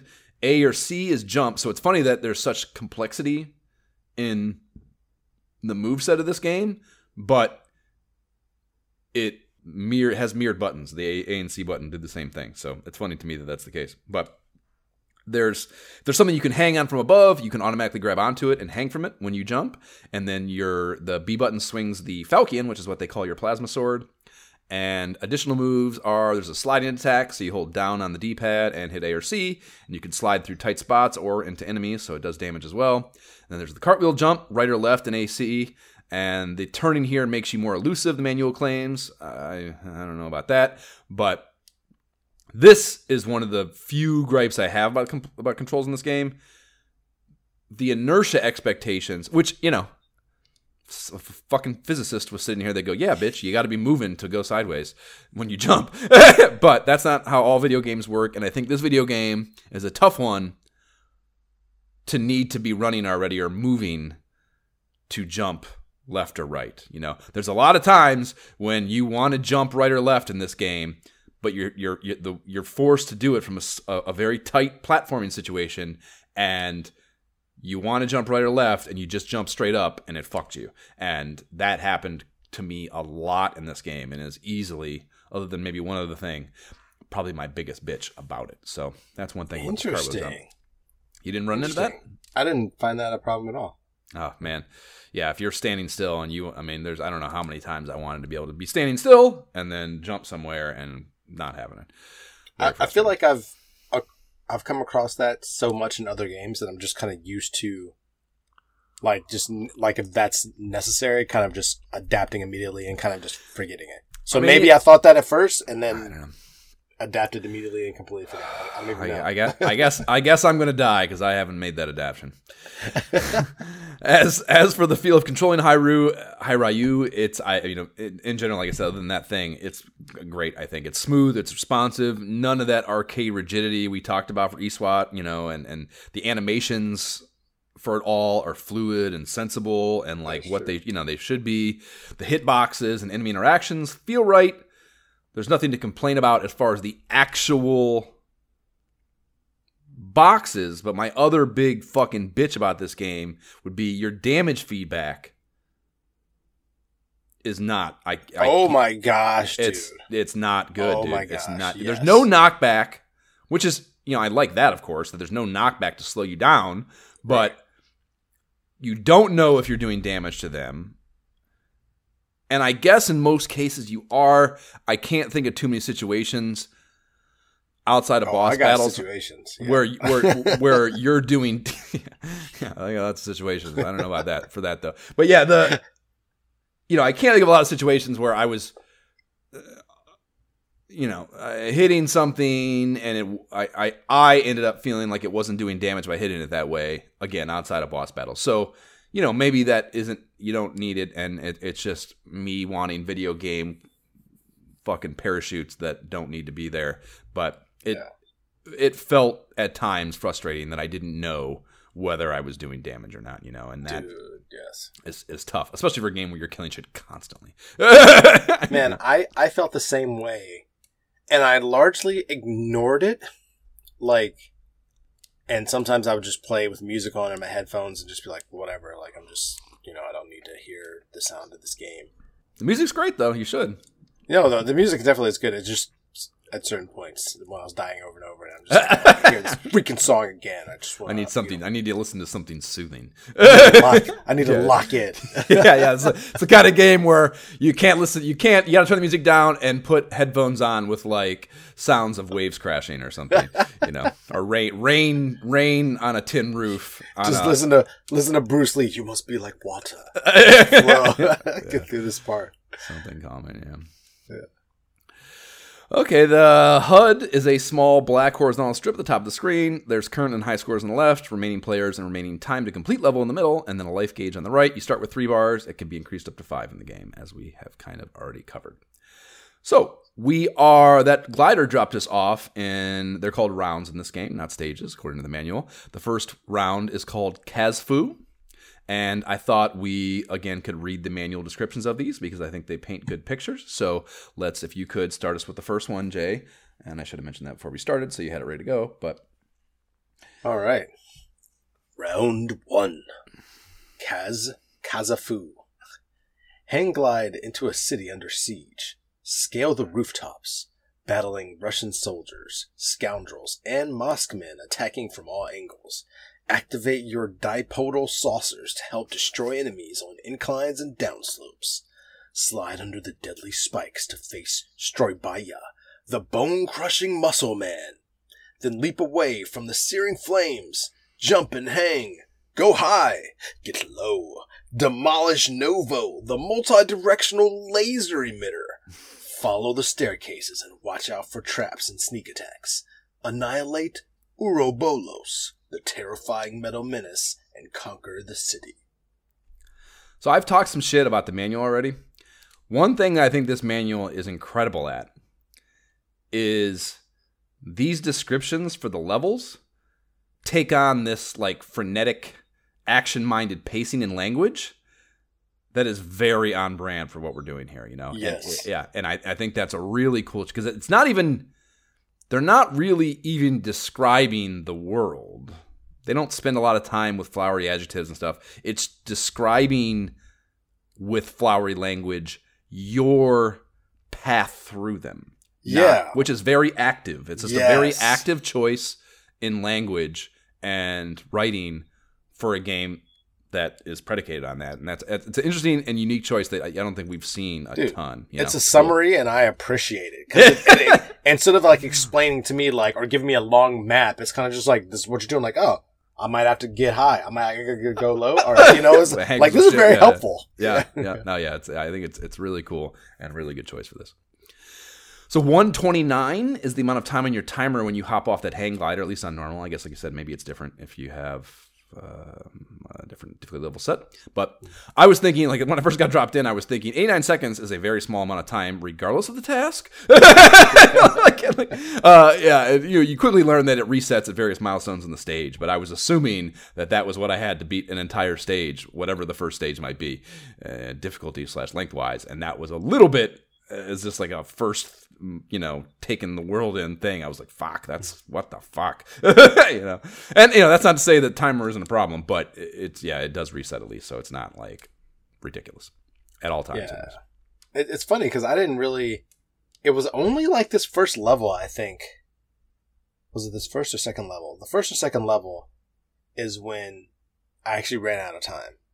And like after that, I never ran out of time again. But like it was only one of these first couple levels, messing around, doing stuff, exploring, you know what I mean? That I was like, oh snap, I ran out of time and then died. And I was like, oh, all right, so I got to get my butt moving, I mean, I guess here's the thing. You're not one of the few upsides to not playing with like ridiculous saves coming is, you cook along. You're not burning any time. You're not. It's not when you're taking the saves coming approach, and especially the way I note take. I don't know how you do it, but I am very like stop and fucking write a bunch of shit. Like so, I'm taking my sweet time, and a timer is a bigger problem for me. Just the way I approach these, I think maybe than like a traditional gameplay would be. So yeah, it was a problem for me on numerous occasions. So yeah, we're dropped off on that scaffolding that they mentioned in the description, and there's flames shooting straight up into the sky out of a nozzle at the end of the platform, and a laser light show going on behind you, and it's kind of like the start of a concert or something, not the infiltration point for a super secret military operation. Right? At first, I'm like, are those laser beams hitting me? I was like, no, I'm good. That's in the background. Yeah, no, they're doing a show for me. They're not fucking. It's not, it's I don't know. It's a little contrary to what the vibe should be, I think. Unless, I guess, unless you like your counterpoint is like, this is how this town always is. It's always like a concert. Which is, I guess that's fun, but also interesting. Yeah. You get a solid gun barrage from both sides as you proceed across some uneven ground that you have to do a wee bit of your cartwheel jumping across before you first are presented with a container drop with a dipodal saucer bot. And yeah, I quickly learned the ease with which these come and go. Almost makes them, yes, feel unnoticeable at first.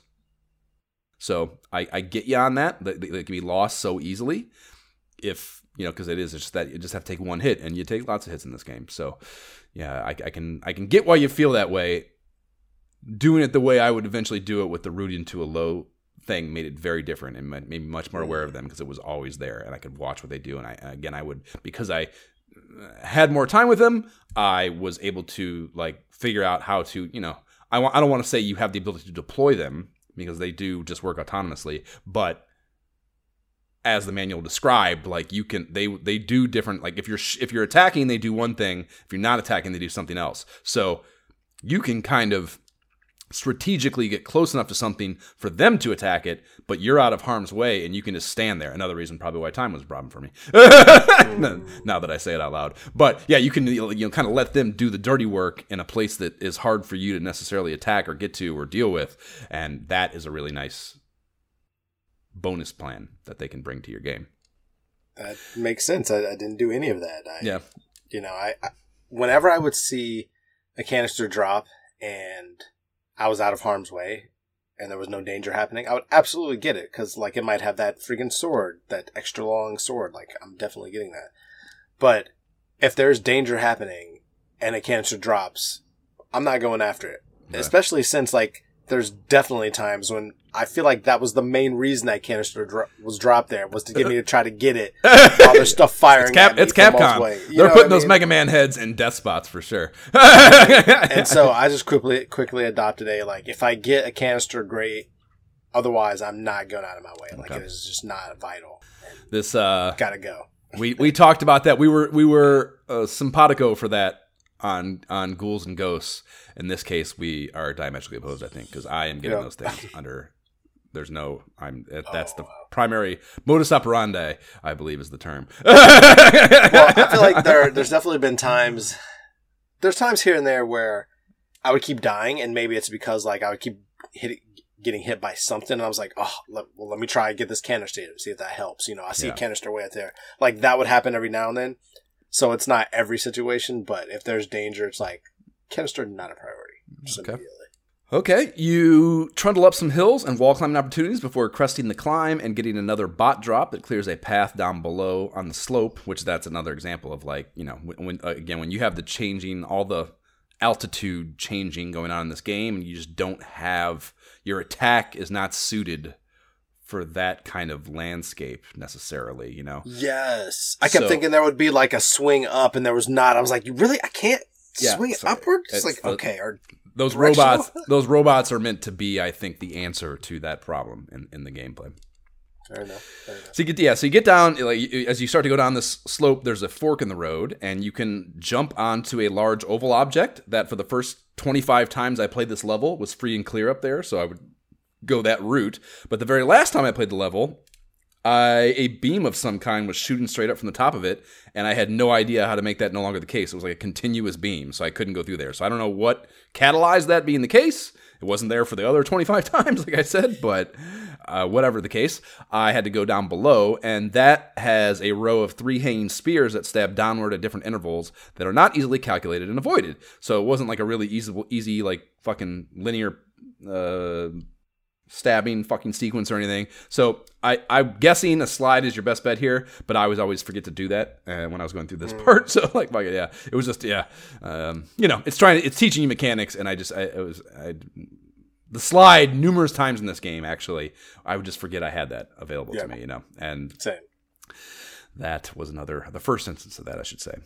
So just a little further down, the ones and zeros is a mini boss battle, your first in the game, against Sting from the WCWJ, not Hulk Hogan. That's fucking Sting, circa 1990. What are you talking about? He's got a flat top. He's not Hulk Hogan. Are you out of your mind? Jay here called that Hulk Hogan before we got on the recording here, and it makes me question his entire existence, because how could you not know I don't even like WCW, and I know that that's Sting. I never liked WCW, I should say. WCW was like the redheaded stepchild of wrestling when I was a kid. I was not into it. I can't believe anyone watched it. It blows my mind. It was so mundane compared to WWF.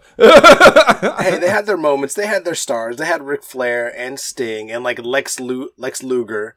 All those guys eventually came to the WWF, though. They poached all of them. Yes. Yeah. But then at the same time, people like Hulk Hogan and stuff went to the WCW, so it was like the weird... Well, that was later. That was after... I think that was when they consolidated, actually. I don't think... Did they... Was that... No, it happened before. It happened before. Did it? Okay. I stopped watching before that. I stopped watching before NWO became a thing. I was... Yeah. That was mid to late 90s. That was right on the edge when I started being like, okay, like late 90s, and then I was like 17 or so, and that's when I went off to college and I was done. I would say probably 13, 14 is maybe when I got off. Oh, I see. Razor Ramon was my last hurrah. Oh, man. I stuck around a lot longer than you. Yeah. In any event, fair enough, but like Sting did not have those signature colors. It's the colors that immediately... I think he did. I think he originally did. I think he was yellow and red when he first... But before he became... No. He didn't have like one set color scheme. His main color scheme that I remember is like a blue.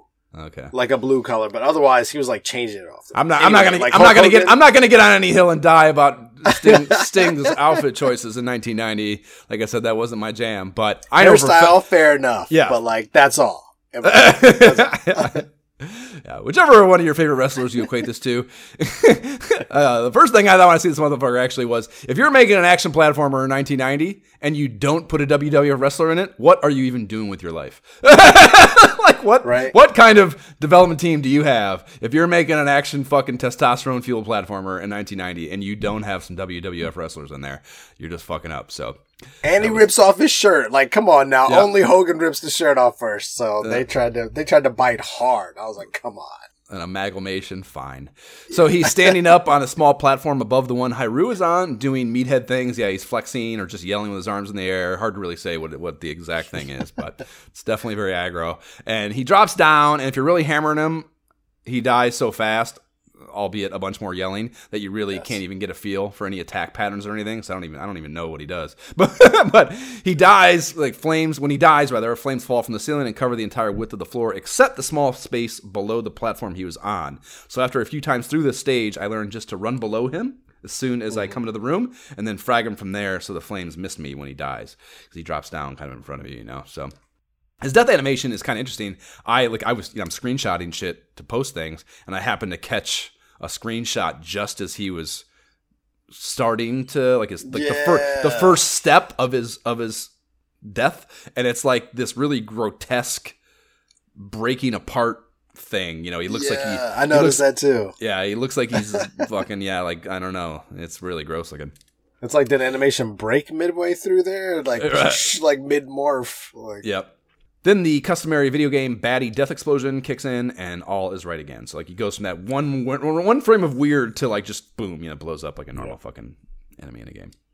A little bit of enemy-free climbing and swinging from there up to another scaffolding platform, and you find a container with a robot that just flies away immediately. And like this, I think this is the one time I got the Hawk, and like I got it, and I was wondering, was that the Hawk robot? Like, I thought, I don't know, it just went away. It seemed it didn't do shit for me. So yeah, like I wasn't sure. Like I don't know, I didn't know what to think of it, but I definitely had like a fleeting moment of just like. Huh? I had that happen multiple times, and that's another that further just led my be like, forget these canisters. Like it's like you never know what's going to happen there. Another ascent sequence follows that, accompanied by Bang a New Tune.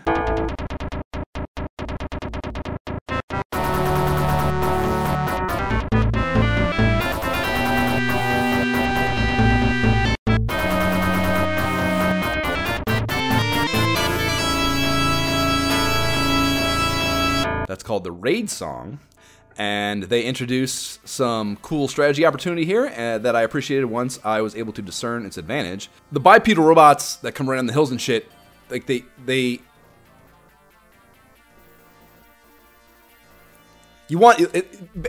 kind of just a point there, but basically this was a moment in the game where I first realized, I guess, is the overarching point here, that this game seems like just this mindless button jamming fucking fest, right? But they did a pretty good job of jamming in spots where if you stop and think before you just run into something, your life can be better. And not all action games have that. A lot of action games are just fucking barreling into shit and just keep hitting the button until everything. Yeah, just keep hitting the button until everything's dead. And like, I hate that. I want to think. I want to fucking be posed real-time strategy problems while I'm playing a game, even if it's an action game. And this was the first time where I thought that to myself. Like, the smart money here is cartwheeling over to the platforms at left, and so like, you're going up these things, and those like fucking bipedal robots are coming down. They look kind of a little bit like, I don't know what to equate those to, but they're just like, they're just like it's just like a set of legs and a fucking torso, I guess is what to call them. They look like they've been chopped in half, or like a robot chopped in half or something. So these things are coming down the slopes, and you can't. Again, it's one of those, like I said, you can't attack up a slope. So the smart thing to do is you just jump over to these platforms on the left and just wait for those things to fucking go and never even deal with them. And most action games, you kill everything. So like, this is a situation where if you think you can get through this and not take any damage, but you have to take the smart route, not the fucking kill everything route. And I really appreciated that when I noticed it early on. So I noticed around here, the music keeps playing even when you pause the game. And that's a Battletoads thing. Yes, it's so different. I was like, what is happening? Yeah. Oh, okay. Yeah, and so it's cool for taking notes for a podcast that you get to keep listening to music, but it's a bad feature if you're up past bedtime trying to play the game incognito in your bedroom without mom finding out. So there's pluses and minuses to these choices from developers, you know. Right. At the peak of this sequence, you get swarmed by maybe a half dozen Moskmen, but with nothing else up here, you can handle it, and it's really just a container pickup cache, I would call it, at the top of that, like, I guess it's a roof building is what it is, not a mountain, yeah. But there's a sword power-up in here, the first one that I got anyways. I don't know if it's the first one in the game, but I'm pretty sure it is. And then there's an extra life max unit, bumping you up to 4 bars, so I dig both those things. And I also noticed here that, this is where... That's where the saucer thing happened to me. So from this point on in the game, I have a saucer rooted to my first fucking life bar. What? Yeah, so that's when I discovered this. I played the whole game virtually. Like I had pickups at spots, like I said. But yeah, I mean, I didn't even. When I guess the other thing about this is too, like, when I read that description in the manual, I had no idea what it was saying to me. I didn't get it either. Yeah, as far as how I don't know, how do you attack? Like, when are you attacking? Well, no, I don't mean the functionality, but I mean like the way they describe how it turns a bar red and shit. Like, I read that and I was like, I have no idea what that means. But that's like, what I was saying. Yeah. Once I noticed that fucker hadn't died, even after I'd taken damage for sure. Like, I was like, oh, it's tied to okay, I get it now, you know. So it was just a really cool realization moment for me. So down below this is a domed room you can somehow just walk through the wall of, and inside there's a device that comes up out of the middle of the floor that emits beams of energy that bounce around the room at 90-degree angles, but because the roof is a dome, the movement patterns will vary after bouncing off of it. So this is the thing they mentioned as the boss. So you run to this thing and just fucking frag the shit out of it and like try to get in a spot where the beams aren't going to hit you. Easier said than done necessarily, but it is a somewhat predictable thing. And after that blows up, you fall through the floor after the machine blows up, and it's into this kind of crisscross of stairwells. That's pretty cool. Like, it makes a foreground and background thing going on that in a 2D platformer space you don't. If it is there in a game, it's rarely implemented well. And like, I thought you could reliably traverse this pretty well. Like, you want to go up to the left, there's some pickups on the left, and then you got to kind of you drop down onto the one heading from the bottom left to the upper right, and then you want to jump to the other one, get that pickup, and then come down to go further. Yeah. And it was just a cool way of giving depth to the space that I thought was well implemented as well. So. Like, it made me think about, the whole time I'm doing it, I'm thinking about the Castlevania or Moonwalker stairs and how much worse it can be, I guess, is what I was thinking, you know what I mean? So, yes, yeah, absolutely. so this game did a much better job of it.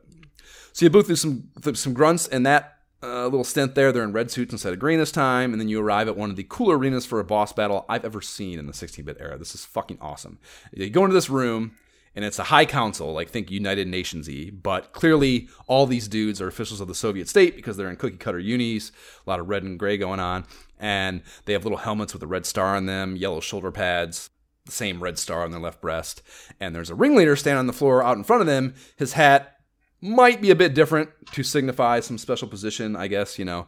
So he looks like a leader, I guess. And he's pointing at Hi Ryu as you enter. And when you get near him, he jumps in the air and transforms into the head of this cyber dragon thing. And then all his constituents sitting in the chairs in the council begin jumping out of their seats and joining him as segments of the body of a serpent form. And this is the terrifying metal menace Bolos, mentioned in the manual description, and it's fucking awesome. It's a really cool boss, and that's, I guess maybe this is the time to say, every one of the bosses in this game is fucking amazing. They look great. Every one of them has a cool, different, varied mechanic. Like the boss design, it's one of the best boss designs games. And that's probably why. That's probably the thing that most, like of all the things we might want to tear out on what makes this game iconic and memorable to all those people who revere it so heavily on the interwebs. Like I think this is probably the thing at the top of most of their lists. Like its boss battles are like this, you know, that's what you remember from games, like these, and like every one of them are fucking bangers, dude. Every one of them look great, sound great, have great mechanics. The way you beat them is different. It's, you know, everyone, they're in cool arenas. Like everything about them are as epic as they're supposed to be, and it does really good job with those. So that was, you know, immediately fucking evident and very, very applaudable. So this thing turns into a fucking dragon, and the front segment has these humanish arms that carries a large sickle, and this thing rather slowly, I would say, floats around the room and up into the rafters at the top of the room before reversing and coming back down to floor level. And you can safely ride on its back when it's down low, so you're kind of just avoiding the sickle and hammer trying to hit the head. And is it worth saying that now? Like,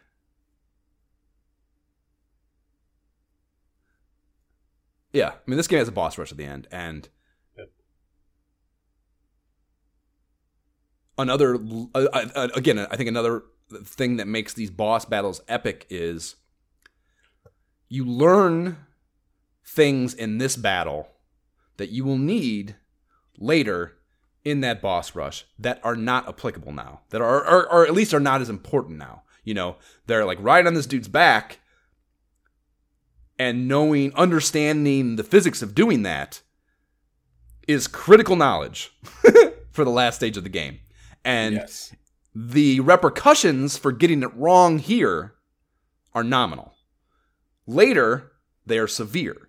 And so different. Yeah. So that is just like next level boss design in 1990, I think, to teach you something now that you will need to have a better mastery of at the apex of your journey is a really, really cool job of game development, I think. Yep. And that, again, is, you don't know that now, but it is the case, and that's really cool.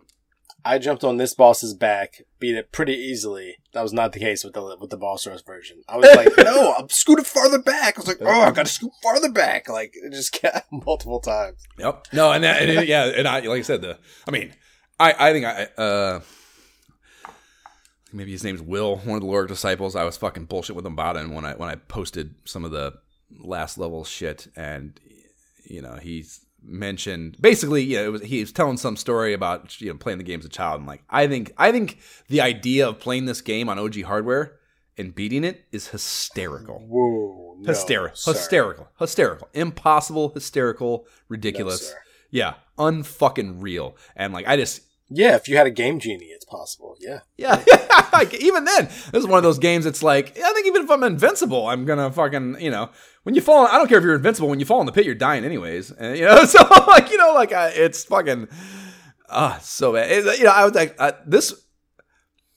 I'm sure we said it before, but like this is one of those games that had me thinking like there's just no way, and I don't want to be old man on the fucking porch here, too bad, but like there's just no way that, and you know there are Dark Souls, there are games now that have this, but I think you're making that choice and it's not nearly as prevalent. There's no way that being put through the ringer of these video games didn't make you more equipped for life than a kid playing video games today. There's just no way. There's no way playing this game as a kid on OG hardware, and there's no solution. Like the thing is, it's not even necessarily that the game is harder. It's that there were there were no options for circumventing it. You didn't even have. The thing about now is, it's like I always make jokes. Like there's no such thing as not knowing how to do something in 2023. You can find the solution in seconds, no matter what it is. I don't care. Someone's got a YouTube video that explains exactly how to do it. Like doesn't matter what it is. Doesn't fucking matter. There's no such thing as not knowing how to do something anymore. There's an answer on Reddit. There's an answer on YouTube. There's an answer somewhere. All you gotta do is take 7 seconds and you'll find it. In 1990, when you were posed with a problem that seemed impossible, you had to sit in a room and figure it out, or you just were sad. That's it. Those are two options. You either figure it out or you're sad. One or the other. And like that's just, some kids probably sat there and were sad. Some learned how to fucking solve problems. And I think that's an invaluable life skill, of course. And I just don't see how kids could possibly have the same level and development of it now with games the way they are relative to how these fucking games are, I would say if they played only modern games, that could be a problem. It's funny. My kids, like one child, I will not single the child out. Like at first they would always skip around since we have games upon games. Like you can pick a game, play on any platform pretty much at this point, thankfully. They would like fail at a level or lose at a boss and just switch to a different game. And I kept doing that for a while. And I'd just kind of be like, maybe you should try harder at the one that you kept failing at, or like instead of like encouraging them, I would instead be like, oh, I mean, that's a great opportunity to actually try again and you'll beat it next time. Like enough of those kind of comments, like right. Don't just jump around because you can just move to a different game. Like you got to get better at this game. And eventually they learned it. Now they're beating games. But I think it's also because they have been playing retro games as well. So a lot of Sonic, a lot of Mario, where it's like, you play. Like, you might have a lot of continues, but you're going to try again. Otherwise, you're just not get past it, Yeah. And so now they have that fortitude and that try it again effort. I'm like, yes, retro games for the win. Yeah, that's awesome. That's fucking awesome. Very cool. Very cool. Okay, yeah, I didn't have any trouble with this guy either. I fragged him pretty quickly. So, so quickly that you're kind of like, oh, fuck, I don't have a way to write about this. I wasn't taking notes. Yeah. Yeah. So it's one of those situations where like, oh, I gotta load, scum load just to get a better feel of what this thing is and what it can do, I don't think it even got up into the rafters. I think I killed it so fast it didn't. Yeah, I'm like rafters. What do you mean? There's no rafters? Like, yeah. If you just let it go, it'll go all. It's like all the way off screen too. Like it completely disappears. So yeah, if you let it drag on, it can demonstrate some pretty good functionality. I have a very fast trigger finger there. So once I was hitting the head, I was like, jam, you're going down. Yeah. And you have the sword too. I think maybe still. So yeah. You can really fuck it up. On Frag, the whole thing bursts into a series of flaming explosions that are well done, and it fades to a black screen with just your sprite and text that explains what your stage clear bonus is, and they fittingly score this with a ditty called Stage Clear.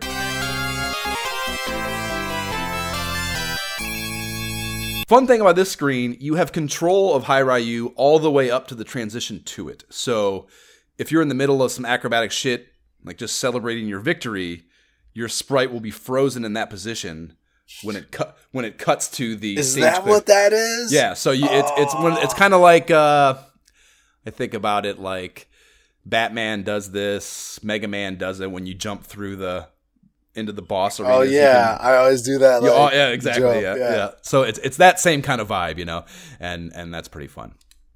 Oh, dude, I didn't notice that. So I think like level 3 or round 3, I was struggling to beat it. And when I finally beat it, like I got hit at the same time, and I was like, "Oh shit, did I die?" And so I'm like frozen in like a dot, like getting knocked away position. That's cool. And I was like, "Wait, did I win?" And that's the position that it's like round clear. And I was like, "Wait, I won!" It's such an odd thing. Dude, that's amazing that you say that. I have, yeah.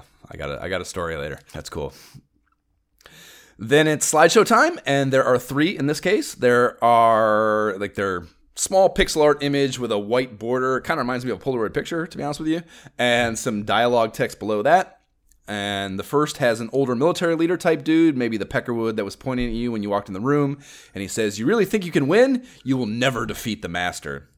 And then it cuts to Mayo, and his shadow is so dark in his hood that you can't see his face, and his cherry red painted fingernails are stretched out hands reaching towards the shot POV. Pretty cool. And his dialogue is, "It is Strider Hiryu. He will never leave Eurasia alive." And the last one is a cyborg soldier armed with a big ass gun in each arm, and he says, "I got you." I don't know. Like, is that him talking to Mayo, like, "I got you, bro," or is he him talking to Hiryu, like, "I got you"? Like there's a period, not an exclamation, at the end of the sentence, and that reads to me like the former, So it's a little bit of a, I don't know, weird vibe with that one. Yeah, I took it as he's saying that to Mayo, like, "I got you," like more like, "I got you, sir."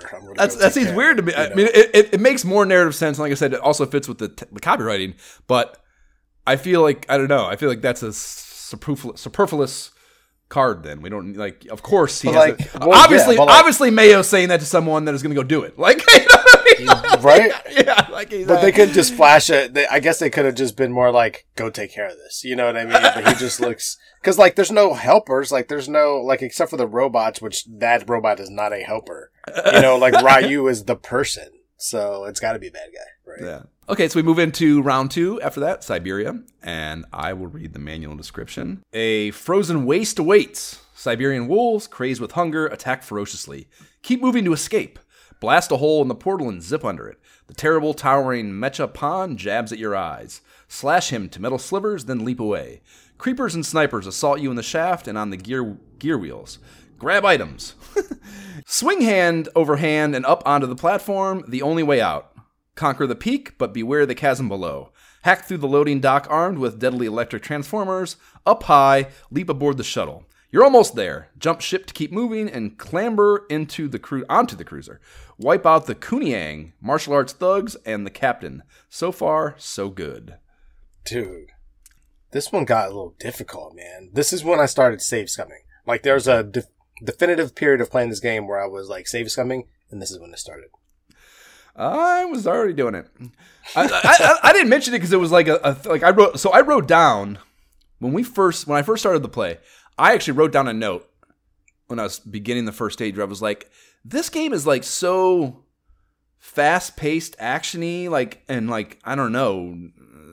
I was like, I felt like a writer's block. I felt like I couldn't even. I was like, I don't have anything to say about this. I'm just going, And like, I want to, like, I think maybe that's actually a compliment, not a criticism. And yeah, it was weird. I actually wrote that note down, and like I got going. I was like, no, I have shit to say. And like I deleted that. But like that was the first note I wrote rather about the first level.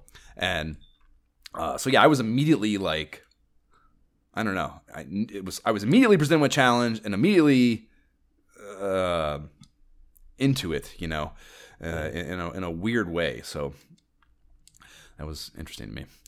Not how I always say. Being in these games, I often feel the skeleton of being in a podcast play or a play for a podcast when I start these games. And this one, I was immediately like, no, I just got to play this game.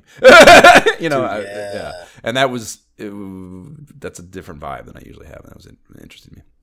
Well, I started out like playing this initially, just playing the whole round 1, kind of like, all right, I'm just going to get the feel for it, and then I'll start over with a real playthrough. But, see, that's what I'm saying. I always do that. That's a perfect example. I always do that. Yeah, I always I got to. But I just kept it going. I didn't actually do it though. Like I did not start over and be like, all right, now I'm going to start taking. I just kind of was like, I think I'm going to save it here. And, you know what I mean? Yeah. I'm going to just continue from round 2. Right. So we start here on some frozen tundra, a great-looking mountain range parallaxing in the background, and under a full onslaught from a pack of wolves, at least a dozen of them, I would say. It seems like, yet again, a really poor insertion point for a well-trained military expert, but it is what it is. The wolves are all one-hitter quitters, so you can blow through these and scoop up a sword power-up right before reaching the gate to a subterranean facility built into the mountain. And this is an interesting gate in that if you dawdle with it, it's an infinite gate. So what is an infinite gate, you ask? It's a term I made up for these notes, and it's a segmented barrier that drops down, and you have to break it open with a few sword whacks and slide through that opening before it drops back down, because an infinite number of segments can be added up top to push it down, So you got to break it and hurry up and fucking go through it. And inside is a mini boss battle with a giant mechanical gorilla. It's this thing is justifiably in the box cover screenshots, and based on the light Googling I've done for this episode, it's one of the signature calling cards, like the iconic images from this game. And it does look cool shit, so I support that. It's about 2 high Ryus tall and just mauls you if you get within its grasp. There is, and this is, again, another example of what I mentioned for the serpent boss. You are given a tool here to deal with this dude that you're not going to have later. So it's almost the inverse of what I said earlier, though, in that you can beat this thing and not really figure out how to beat it. You know what I mean? Because they have a railing hanging from on the left side of the screen here, and you can just jump up there and kind of cheese him with your powered up sword to take him down, because you got to hit his head. And his fist is down lower around where you would be standing if you were stuck on the ground. So, we will later see this guy and not have something to hang from. So if you don't really figure out how to deal with him without the hanging cheese, you're going to have to learn it later. And that's interesting. 2 things. First of all, I died so many times just getting to this part. Getting through the infinite blocks and the dogs, not really utilizing the slide at first and being like, what the heck, man? So many lives. Yeah. Secondly, actually getting here, I had a much harder time with this version hanging from the ceiling than I did during the boss rush. Really? Yeah, even though with the boss rush, spoiler alert, there's a dinosaur that comes too. It was much easier to kind of jump and jump easily and slice him. And maybe I had a better sword then, but here, I did not have the long sword. And so I would just constantly get uppercutted off the ceiling, just constantly knocked down. It was such a struggle, dude. Such a struggle. Yeah, that sounds right. If you don't have the sword, I believe that. So when he explodes into flames, it's the same thing as the first mini boss. All these flames come flying down and shoot all over the place, kind of like a spread shot in every direction that you have to avoid. And then he's guarding a vertical tunnel behind him that you next must ascend. And the sides of this fucking tunnel are patrolled with, oh shit, I just fucked up something. Are patrolled with these little fucking bots. And if you have your saucer bot, you can have it take these things out for you. If you don't have one, I don't know how you get through this part of the game. You have to climb up one side, slice, keep going, slice again, then go to the other side, slice. But then when stuff starts shooting at you, it gets a little hairy, but you can make it through. Really? That's the way I did, because I definitely did not have a bot. And I went up this part a good 6 times before I... They hum so fast. This might have been one of those situations... Might have been where I decided, I'm not letting go of my save scum. Because I'm sure I died a few times or got well, I don't know. So I wouldn't have lost it if it was root of my first one. Whatever the case, I was going through there, and yeah, they come onto the screen so goddamn fast that that would have been very difficult without a fucking bot. So that's no, you just have to learn the pattern of the enemies. And this part particularly is very straightforward pattern. There's 2 on this side, then 1, then 2. Oh yeah, I was easily able to turn that. All right, you gotta. But they cook on really be patient. So move, fast. Wait, slice, move, slice, quick jump, move, quick jump. You have to actually still have your timing on point. You're saying you're killing them in the jump, so they're not there when you land. That's what you're saying. No. So you're crawling up one side, waiting for the other one to come. You're slicing it across, then doing a quick jump. Climb, because another one's going to come the other side, slicing that across, waiting for a second one to come, and then another quick jump because stuff starts shooting at you. It's it's a lot. It's very tight. Tight windows. Sounds fucking horrible. I just crawled and let the bot do it. So the next area is, you already mentioned it being a problem. Yeah, it was a really suck shit area for sure. There are these spinning groupings of platforms with grunts on them. The sides of the platforms are spiked in some, not all, but most of the cases. And you have to climb these up to a hole in the ceiling with a girder below it that you have to grasp onto and swing yourself up. And there are containers on the left wheel. Yes, one of which is a high Ryu pickup for full HP, much needed for me at this point. And yeah, it might sound easy just jumping on platforms, but it is not, man. There is no easy way to hold on to that girder. The platforms don't really get you a clean jump to it. And there is this stairwell that you can latch onto and hang from to the upper left that is a huge pain in the ass because you get stuck on it. There's so many things to grab on. Yeah, right. To get in the way. Yeah, and it automatically grabs them, and it essentially locks you into places that are dangerous when you don't want to be. And it's fucked up, man. It's really, really frustrating.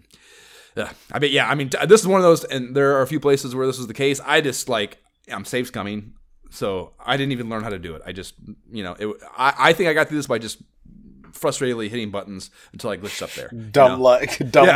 Just dumb fucking button luck. Yeah, I mean, I could not do it reliably without getting totally hammered. So this is the first time that I was like, that there was a legit period of time.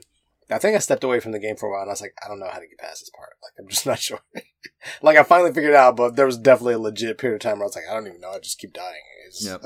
I might have walked away from it for a bit or two, for sure. After that, you go up a short enemy-free tunnel from the girder, and you are back outside where a jetpack dickhead with a gun is buzzing around above you. And this would actually be the first time that I would almost fuck myself with save states.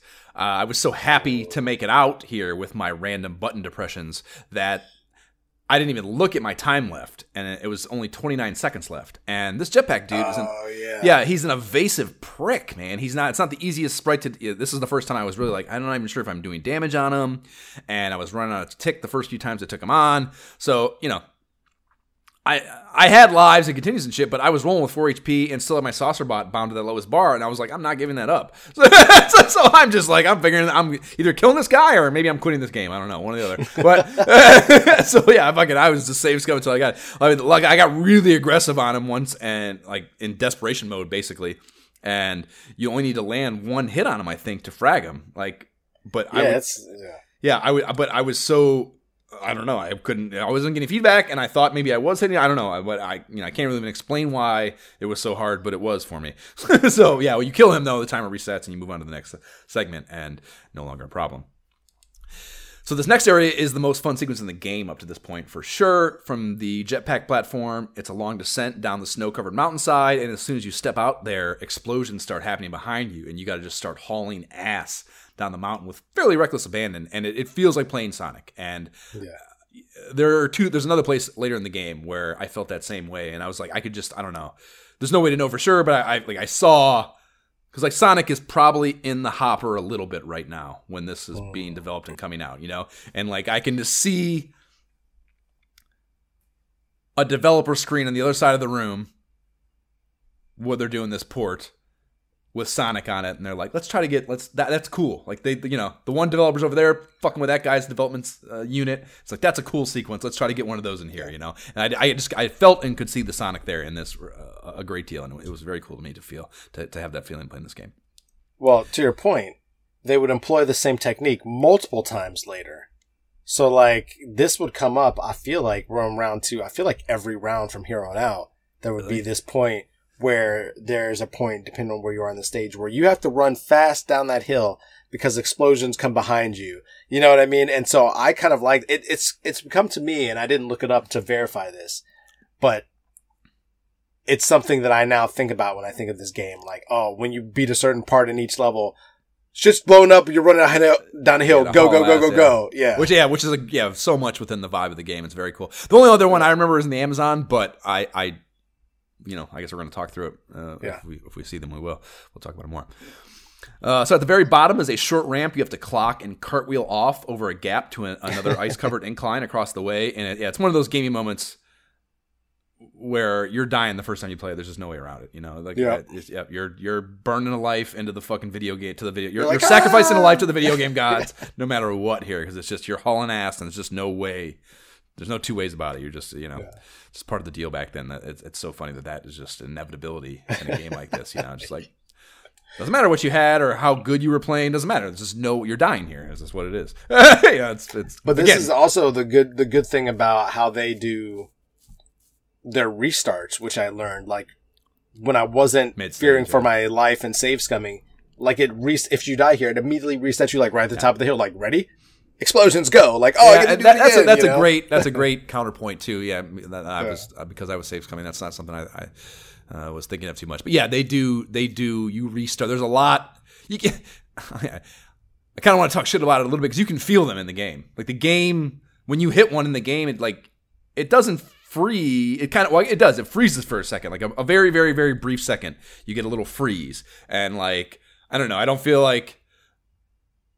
I don't know. Maybe you should. Maybe talking through it now, I want to say, like, is it telling you that was a save point, and then you can play accordingly? Like, is that maybe feedback? That is what that is. You know what I mean? Like, that could be an intentional choice, design choice, not a fucking performance flaw. A glitch. Yeah.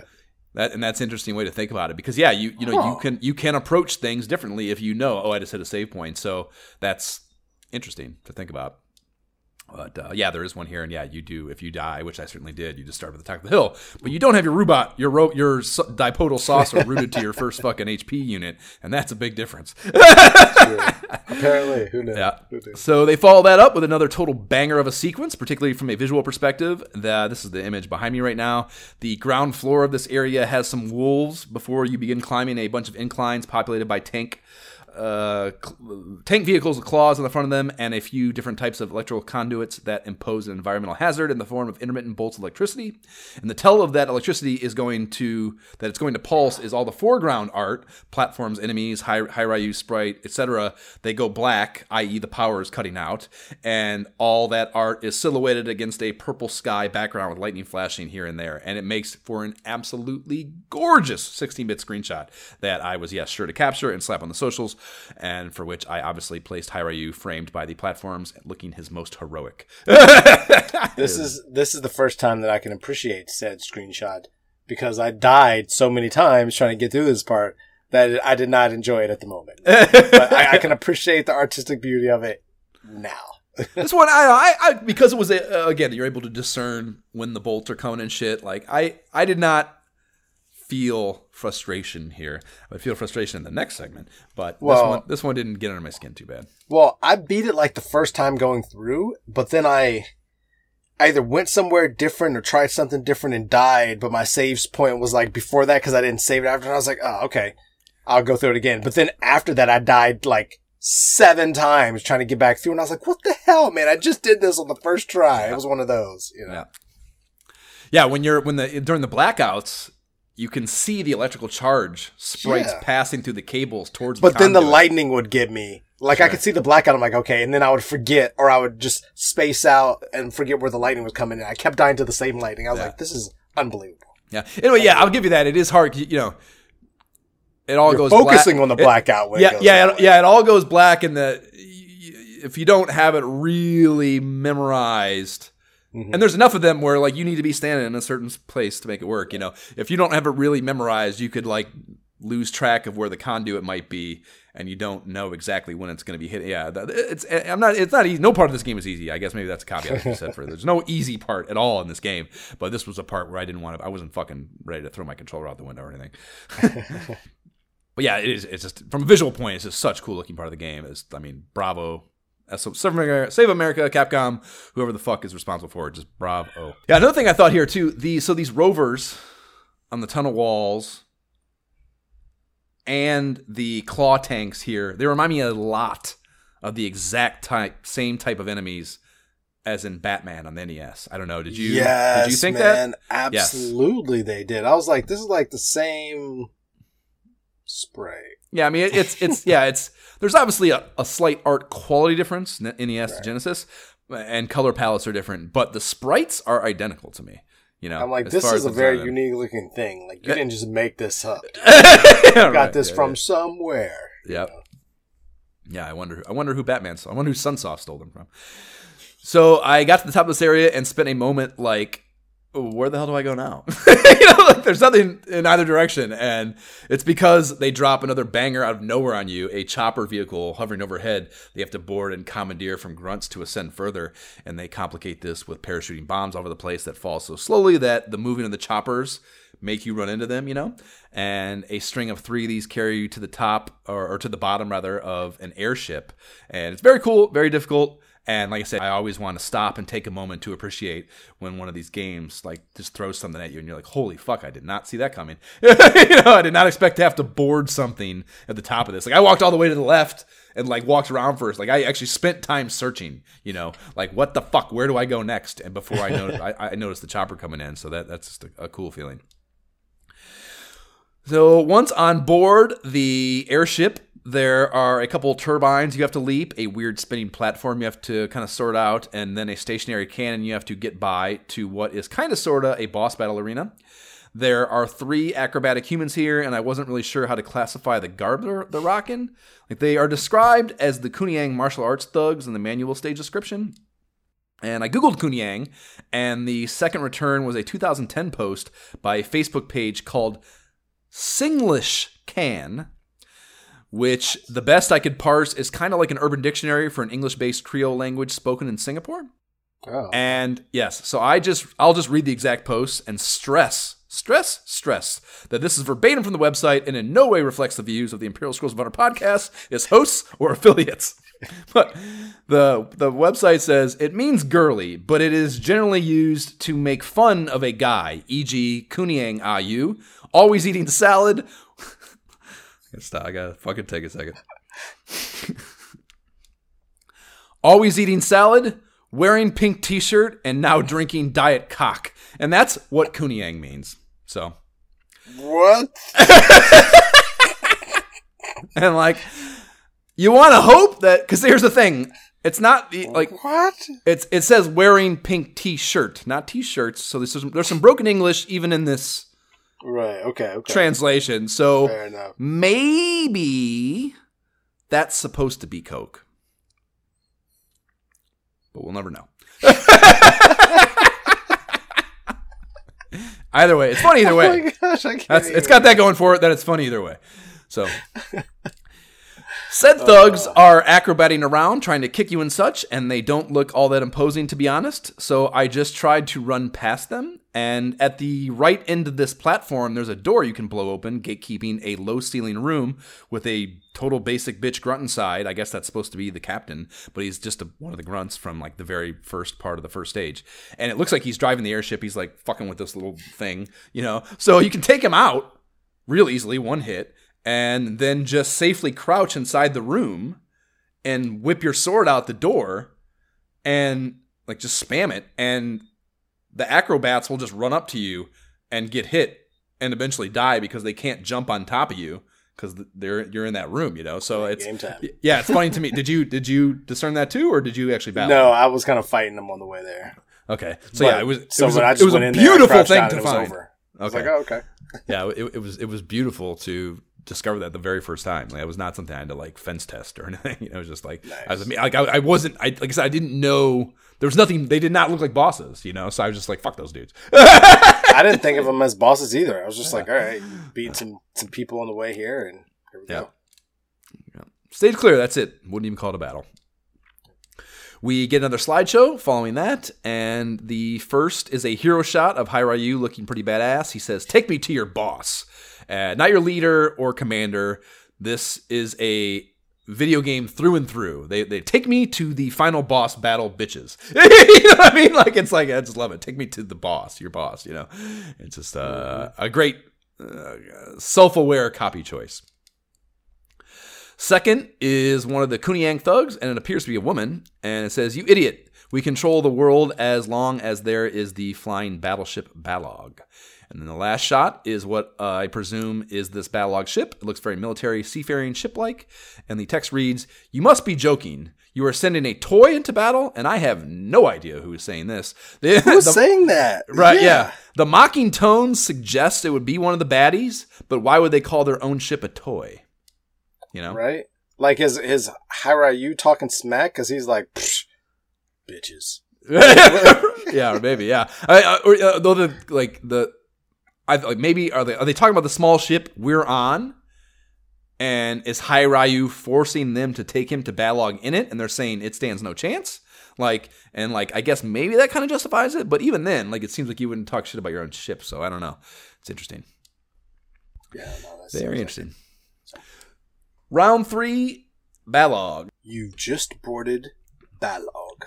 Prepare for an onslaught as you invade this massive flying fortress.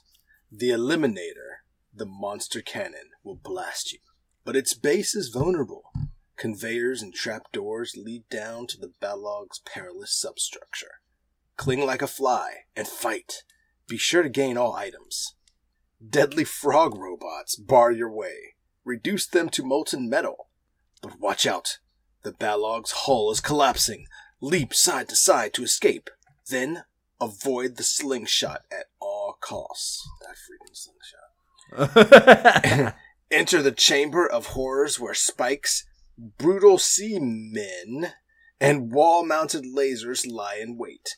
Defy gravity in the inversion sector and dash through the shower of ultra-sensitive grenades. Find the Balog's secret device, then penetrate its magnetic field and slash it to shreds. Don't go down with the ship. Your final target is Captain Beard.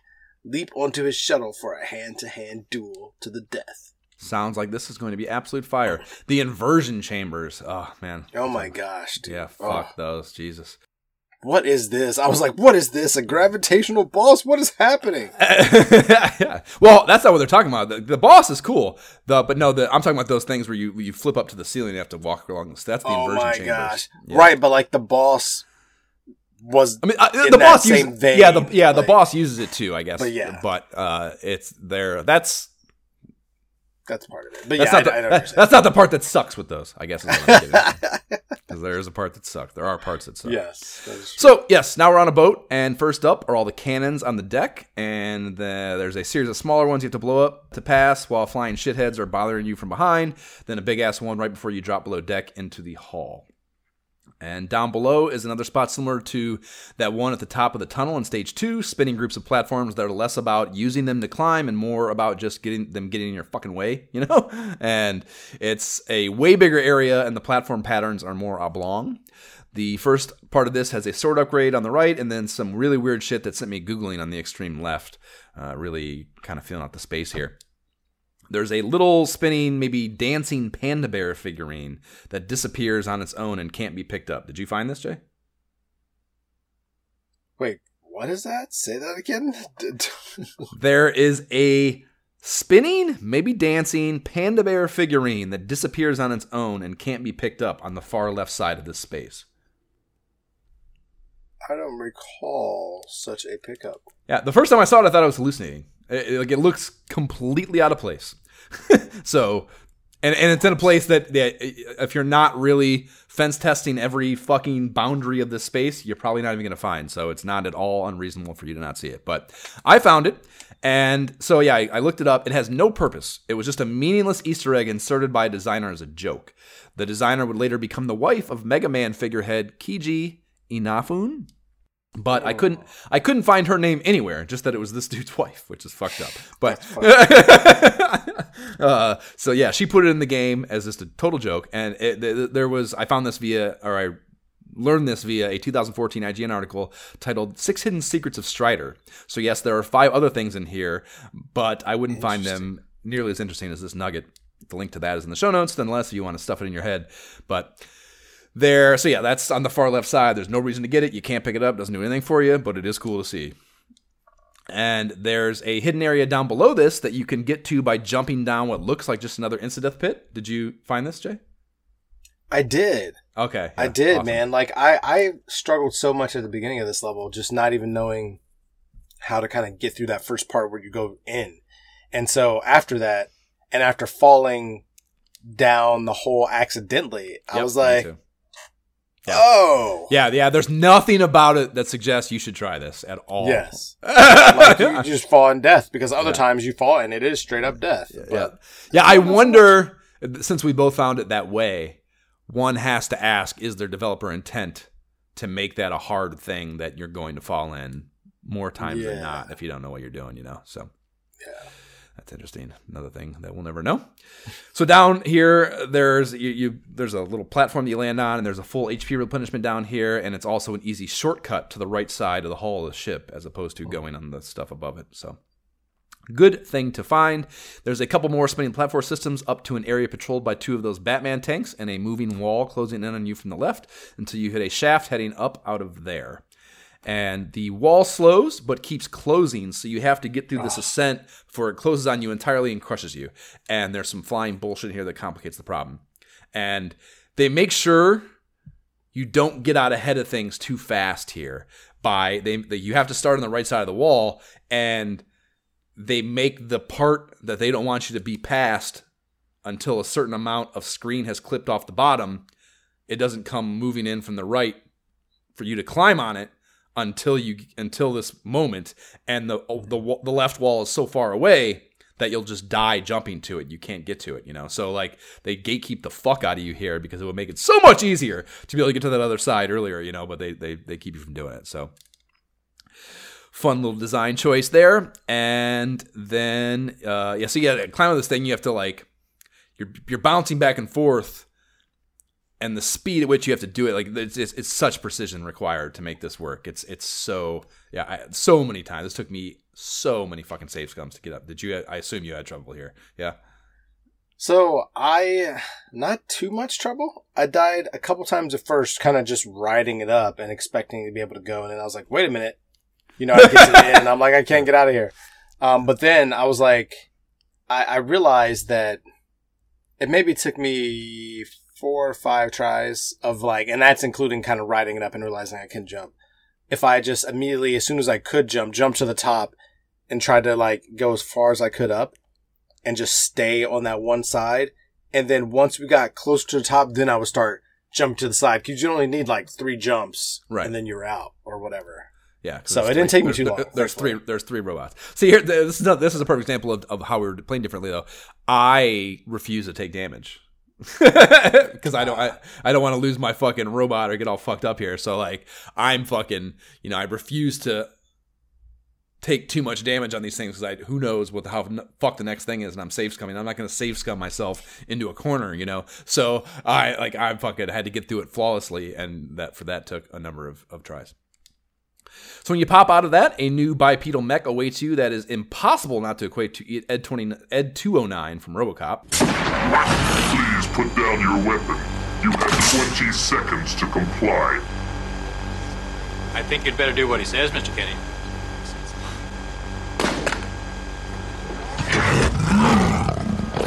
You now have 15 seconds to comply. You are in direct violation of Penal Code 113, Section 9. You now have 5 seconds to comply. 4, 3, 2, 1. I am now authorized to use physical force. Then you're heading down a decline into a tunnel sequence that absolutely fucking sucks. I hated this part of the video game. Honestly, I can't even talk about it. If you want to talk about this section, Jay, feel free. But I'm not saying another word until the boss battle following it. Do you have anything to say about this part of the game? Oh my gosh. No. This is the inverted fucking gravity thing, and I'm not talking about it. Yeah, this is no fun. It just sucks. It just fucking sucks. Yeah, and I mean, I honestly, when I got through it in a state that was actually could live with, to do the battle, even though I think the battle's pretty easy, the boss battle, I don't even know how I did it. It was just a random depression of buttons that happened to work out, and thank God. That happened to work out, right? That describes this for sure. Okay. So the boss battle is kind of a 2-boss deal. Out of that fucked up experience, you drop into a large symmetrical chamber with a huge machine hovering in the center of it. And this is the secret device mentioned in the manual. And I love this. This is a really cool battle. I loved this boss. The main unit works in concert with a molecule-shaped objects that orbit around it and can hit you.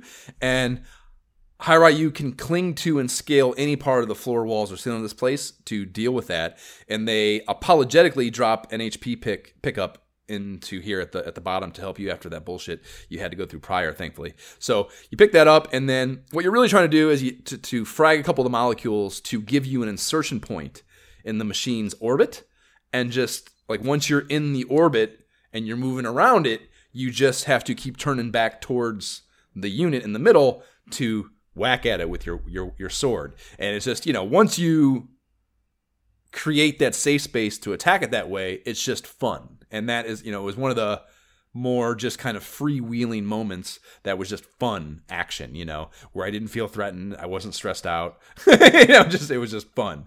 And it was really cool, I thought. I'm glad you had fun, Josh. I did not have fun on this boss. Really?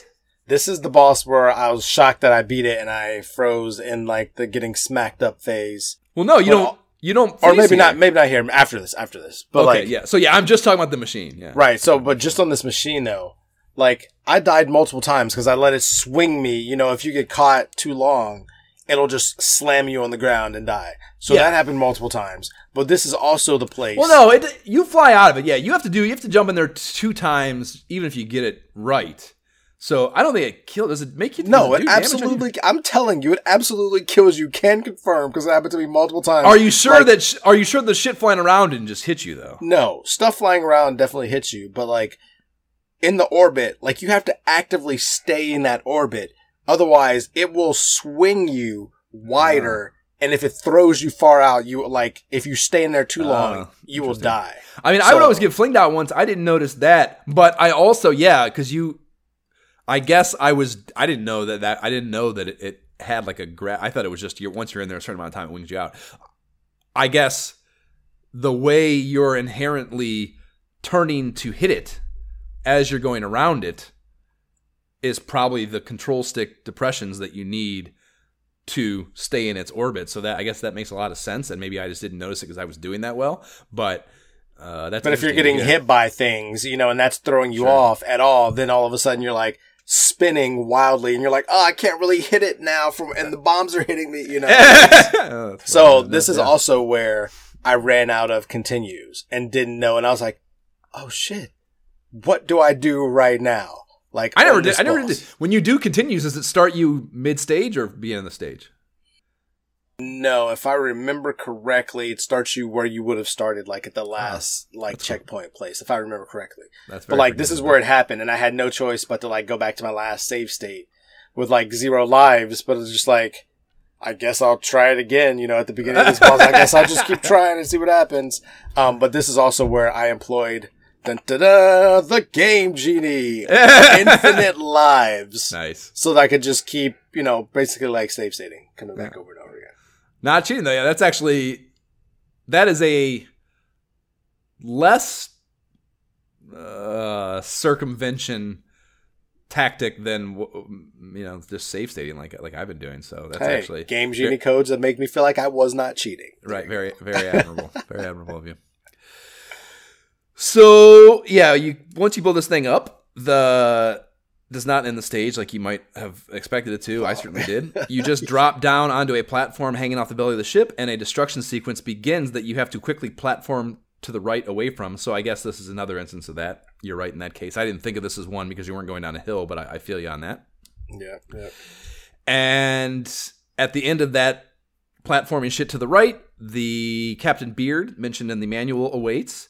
And I'm watching this fucking playthrough, dude. The fucking guy is doing a thing that I cannot believe he just did on the first try. That upsets the shit out of me. Sorry. So yeah, Captain Beard awaits, and he's riding one of those chopper doodads you rode up to the airship with. And this cat looks like a straight up pirate. It's great. He has an eye patch. He's got a hook for a left hand. He's got a beard, of course, being Captain Beard. And his little pirate getup is purple. Looks great. It's a great looking sprite. And he's got a huge ass whip. He cracks at you from the chopper. Jay, might as well give us a chopper. Get to the chopper! Right. And there's some of the grunts from the tunnel buzzing around on the platform. And I just cartwheeled up to his little buggy and banged on his ass for a few seconds, and his ass was grass. So I didn't really have any trouble with this dude. Yeah. Okay. Yeah, he was not hard. Screenshotting him too, there was a fun glitchy thing. This is definitely a performance thing, but I got a screenshot of him with the chopper thing is gone, so it's just him floating in midair, which is a cool looking image. So at this point, so real quick, at this point, I'm thinking, I don't know about you, when I realized that, okay, the gravitational boss was not a boss, like, it's just a part of the level. Well, he was a boss. They just like bosses in this game. That's my thing. At this point, I'm kind of like, okay, it's harder to get to the boss, these dudes at the end that you just piece up really quick. Like, they're just kind of, hey, you made it here. Like, kill this guy and now move on. You know what I mean? Rewards. And exactly. That's a fun thing too, dude. That's another, again, like iconic and epic and make you memorable, but also enjoyable. Like, that's jamming a lot into a little box. That's good. That's a really good job. If you know what you're doing, like you said, you had trouble with the one, so it's not impossible to have trouble with them, I guess, But I would agree the difficulty of the bosses to this point are not the hard part of this game. I would agree with that for sure. Right.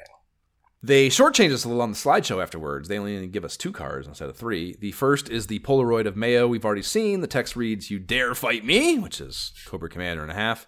The second is a close-up of his face. Fucker he finally found his light, and is the worst actor ever, fucking taking this long to find his light. And you can see his face beneath the hood. It's gross, very veiny and leathery, beady yellow iris eyes. And he says, "I have you now. I will show you that I control the world." Sure, homeboy. After these messages, we'll be right back.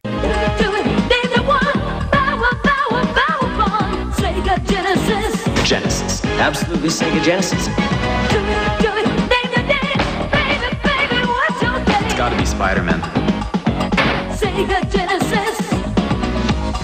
Definitely Strider. Sega Genesis. Go with Strider, Spider-Man, just 2 hot names of the games. Sega Genesis systems and games sold separately, available at these fine stores. Definitely Strider. I don't have to tell you what that was. You know what that was. So we're going into round 4, the Amazon. And the manual description is: swelter in the hot, humid jungles of the Amazon. Get ready to jump, hang, and swing, or perish. Look out for detonating toadstools and deadly tiger traps. When alluring Amazons approach, don't fall in love. Dodge their razor-sharp axes and killer boomerangs. Jump, duck, and slide. Do whatever it takes to get out alive. Man-eating piranhas thrive in the Amazon River. Swing across and stay dry, or you'll be fish food. Decimate the pterodons and triceratops, and never wait to climinate the fiery Amazons. Climb the Brontosaurus herd to begin the final slash-out with Lago, the ominous robot. Aim at his head and hack away. There's only 2 types of environments that video game developers would label the Amazon in 1990. There are Incan ruins, or the standard dense rainforest environ, and these cats went Incan ruins here. And this stage has my favorite music track of the game, Valleys and Rivers.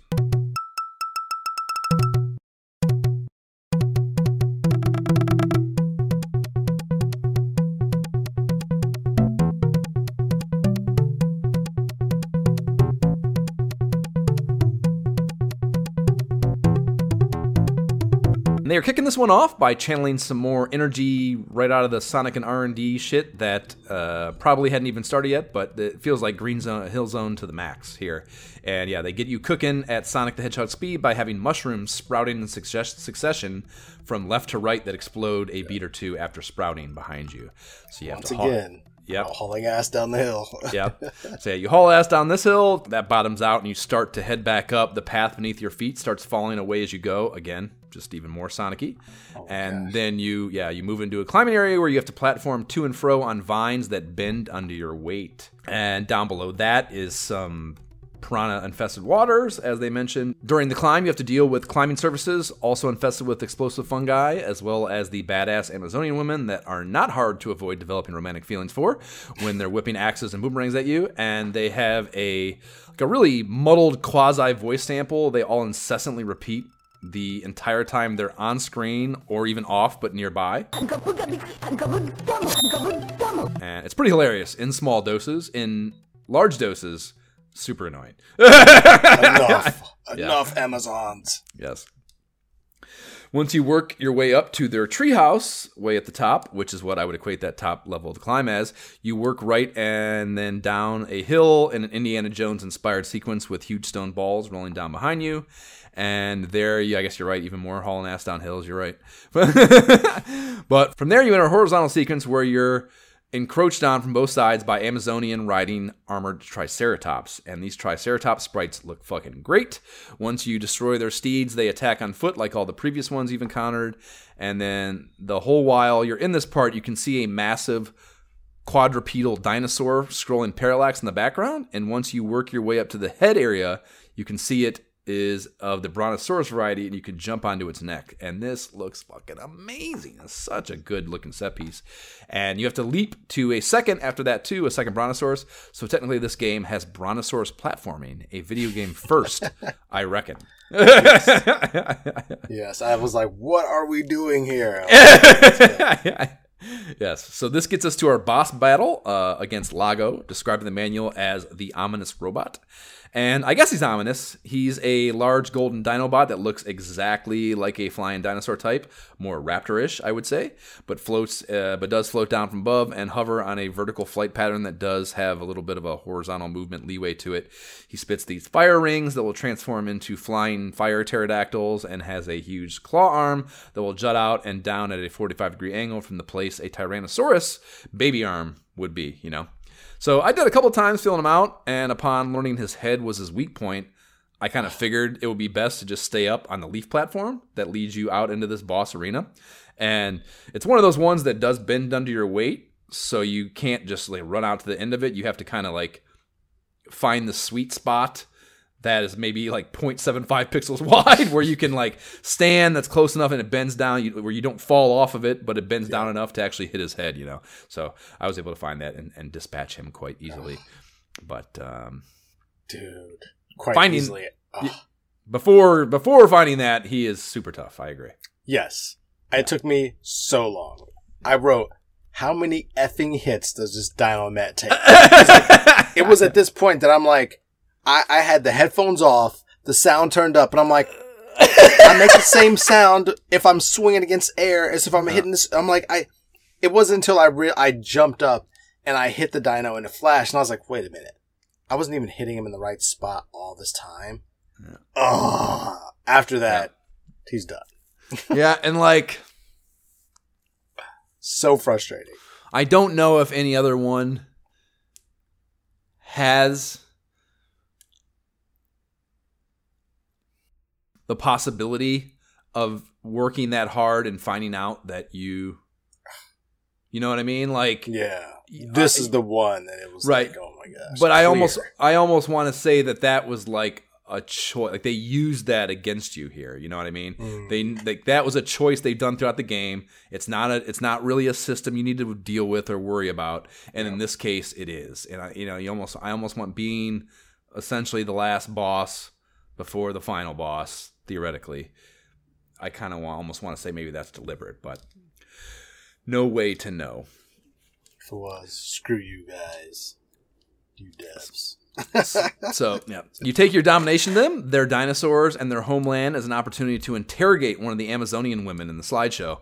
The first headshot looks more like an 80s pop music icon, Cyndi Lauper, maybe? Right. Than an Amazon forest-dwelling human being, but what have you. They came from the third mood with ancient monsters, is what she says. The second speaks very good English for an Amazonian Aboriginal, I think. But, cool. The second headshot is Captain Beard, I believe. And I don't know what he's doing here, but he says the powers of the military and science are now in his hands. And the third is the old guy from the Shithead Council at the end of round 1. So perhaps this is just like a flashback montage. I don't know, but right? this one's random yeah. combination this one's of discussion points. Right, yeah. This one says nobody goes against the master. And they make up for the round 3 slideshow, shortchanging by having a fourth here. And this one is going back to Mayo for some of his shit talking. He says, "Come, Hi Ryu, you are going to have to surrender to me." You better check your punk ass, Mayo. I'm about to drop a hammer on your little moon base. So we then move on to that. Round 5, the third moon. Jay, would you please do the honors of this final stage in Strider on the Sega Genesis? You've made it to the Grand Master's control station. Now go all out. Keep to the right, carefully guarding your strength and extra lives. Once in the Supreme Tower, you'll need every advantage to survive the final cataclysmic battle. Jay, how much of a prick do you have to be to name the tower you hang out in on a regular basis the Supreme Tower? And you know he didn't just name it that. It's not like that's just his name for it. You know he's correcting subordinates that try to shorten it to just the tower. Like that dude with the gun that I got you in the beginning. He's like, okay, I'm coming up to the tower. He's like, no. What is it? Where are you coming? The Supreme Tower. You fucking D-bag. Right, and he's also the Grand Master. You better get it. Right, yeah, this guy. You're adding an extra adjective no matter what, bitch. Yeah. Yes. So they kick this shit off, right off, with an Ed 209 bearing down on you the second the level fades in. So you better not be taking a drink of your Sarkleberry Finn Kool-Aid or anything to get your mind right before you roll in here. You got to be on your P's and Q's immediately, you know. It's RoboCop time. Let's go. Yeah. That was a thing. That was, did they do that in the Genesis Ghouls and Ghosts? I can't remember, but I know in Ghosts and Goblins, the NES one, very long ago, episode 1, or the first game episode anyways, that Jab and I talked extensively about. There was a stage where like you start the stage and these bats are on you immediately, and it's like, what the fuck, man? What kind of a prick makes a stage like that, you know? Like, at least this is the last stage, I guess, if you're going to justify it at any point, I suppose, here, but I'd be ready to like save state. It's like, oh snap, I'm into it already. I've already gotten hit. Like, right, exactly, yeah. But yeah, I mean, as a kid, you know, like that, you know, you just beat a boss. You're like, you watching the slideshow. You're like fucking cooling off a second, you know, and like just to have some drop some shit on you right away is really fucking cruel. Sat the controller down to talk to your little brother. Like, did you see that? Like, right. It's like, oh, gross shit. Especially like going into the last stage too. You know, you have the manual. You know, this is the last stage. You're definitely pausing and like taking a walk for a second to fucking, you know, get your fucking wits about you before you go into this. So. You then have to scale up a satellite array with one of the dishes looking exactly like the one in my childhood backyard. But Mayo, you know, I'm thinking maybe you would bet Mayo is just trying to catch some just unscrambled enough to see an occasional nipple Spice Channel 2. So I can see why he would need one of these satellite dishes. You have flying shit everywhere as you jump from here to the next area. There's missiles, bots, who knows what all that shit is. Really sucks though. And you can hear me ID them as much as my play vid, which of course is in the show notes. My boss battle vid is the whole 5th stage playthrough, 2 sessions. There's like a fade. It's not often on a boss battle video. I pretty much just cut the ends off and like upload it. It's never a good sign when I have to edit them and include a dissolve transition between 2 separate videos. That's not good, and I definitely had one of those in this case. But you can hear me ID them as such. But those gun bots with the floating discs carrying them are the absolute shittiest flying annoyance in this game. I fucking hate these, and they're everywhere in this level, and they suck. I don't know if they take 2 hits. I'm not sure if they hit a certain part of a very small sprite, but they are just fucking way harder to kill than is sensible. You know what I mean? The bots? Oh my gosh. The flying. Dude, I hate them so much. Yeah, really, they always are coming from behind too. They suck.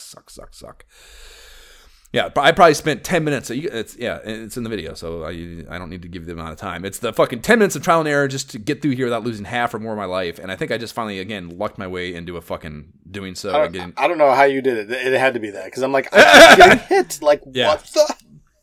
Very, very difficult. And then from that, you have a climb sequence. A dude with a massive gun. I don't think we've seen elsewhere in this game. It's just a one-off of these dudes. He's like kind of like the ringleader here, and he's like up on this platform above you. It's really hard to get up to that platform he's on to deal with them. So you're kind of what you're more inclined to do is just pass beneath him and hope to outrun his bullets as they fucking pepper down behind you. And that's a cool action movie sequence, like scene, you know, the fucking Rambo running with the bullets fucking hitting the dirt behind him. That's kind of what the vibe that is, but it's not fucking fun to deal with in a video game. So they have a lot of those. They're not green in this case, they're white, but you have a lot of those bendy leaf platforms from the Amazon stage. There's some tanks, there's more flying shit. It just all sucks. I mean, yeah, how many times would you say before you got into that anti-grav tunnel, like, to get through this?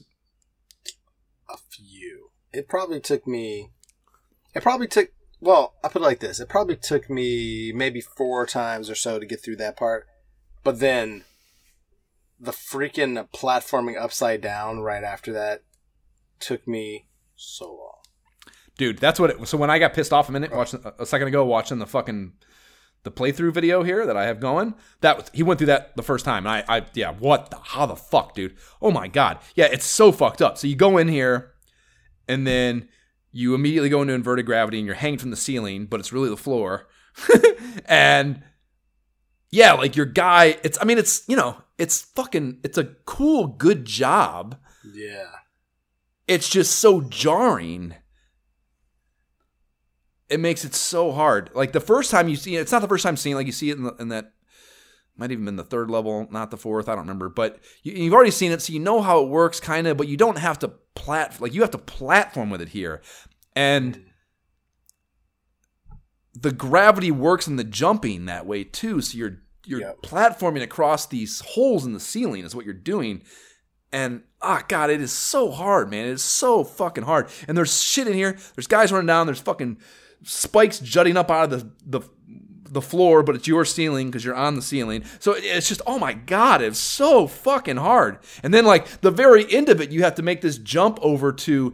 Yes. And they teach it to you... sticking out, with the drill sticking out. And they teach it to you because in the beginning of this room, you have to start on one of those. And you have to ride it out. So you know you can ride safely on it. And you just have to avoid the very, very, very, very, very tip of the point. But even with that, you have to, it's so fucking hard to land. It's just, oh my God, dude, so many times. I definitely walked away from it. I had to take a break.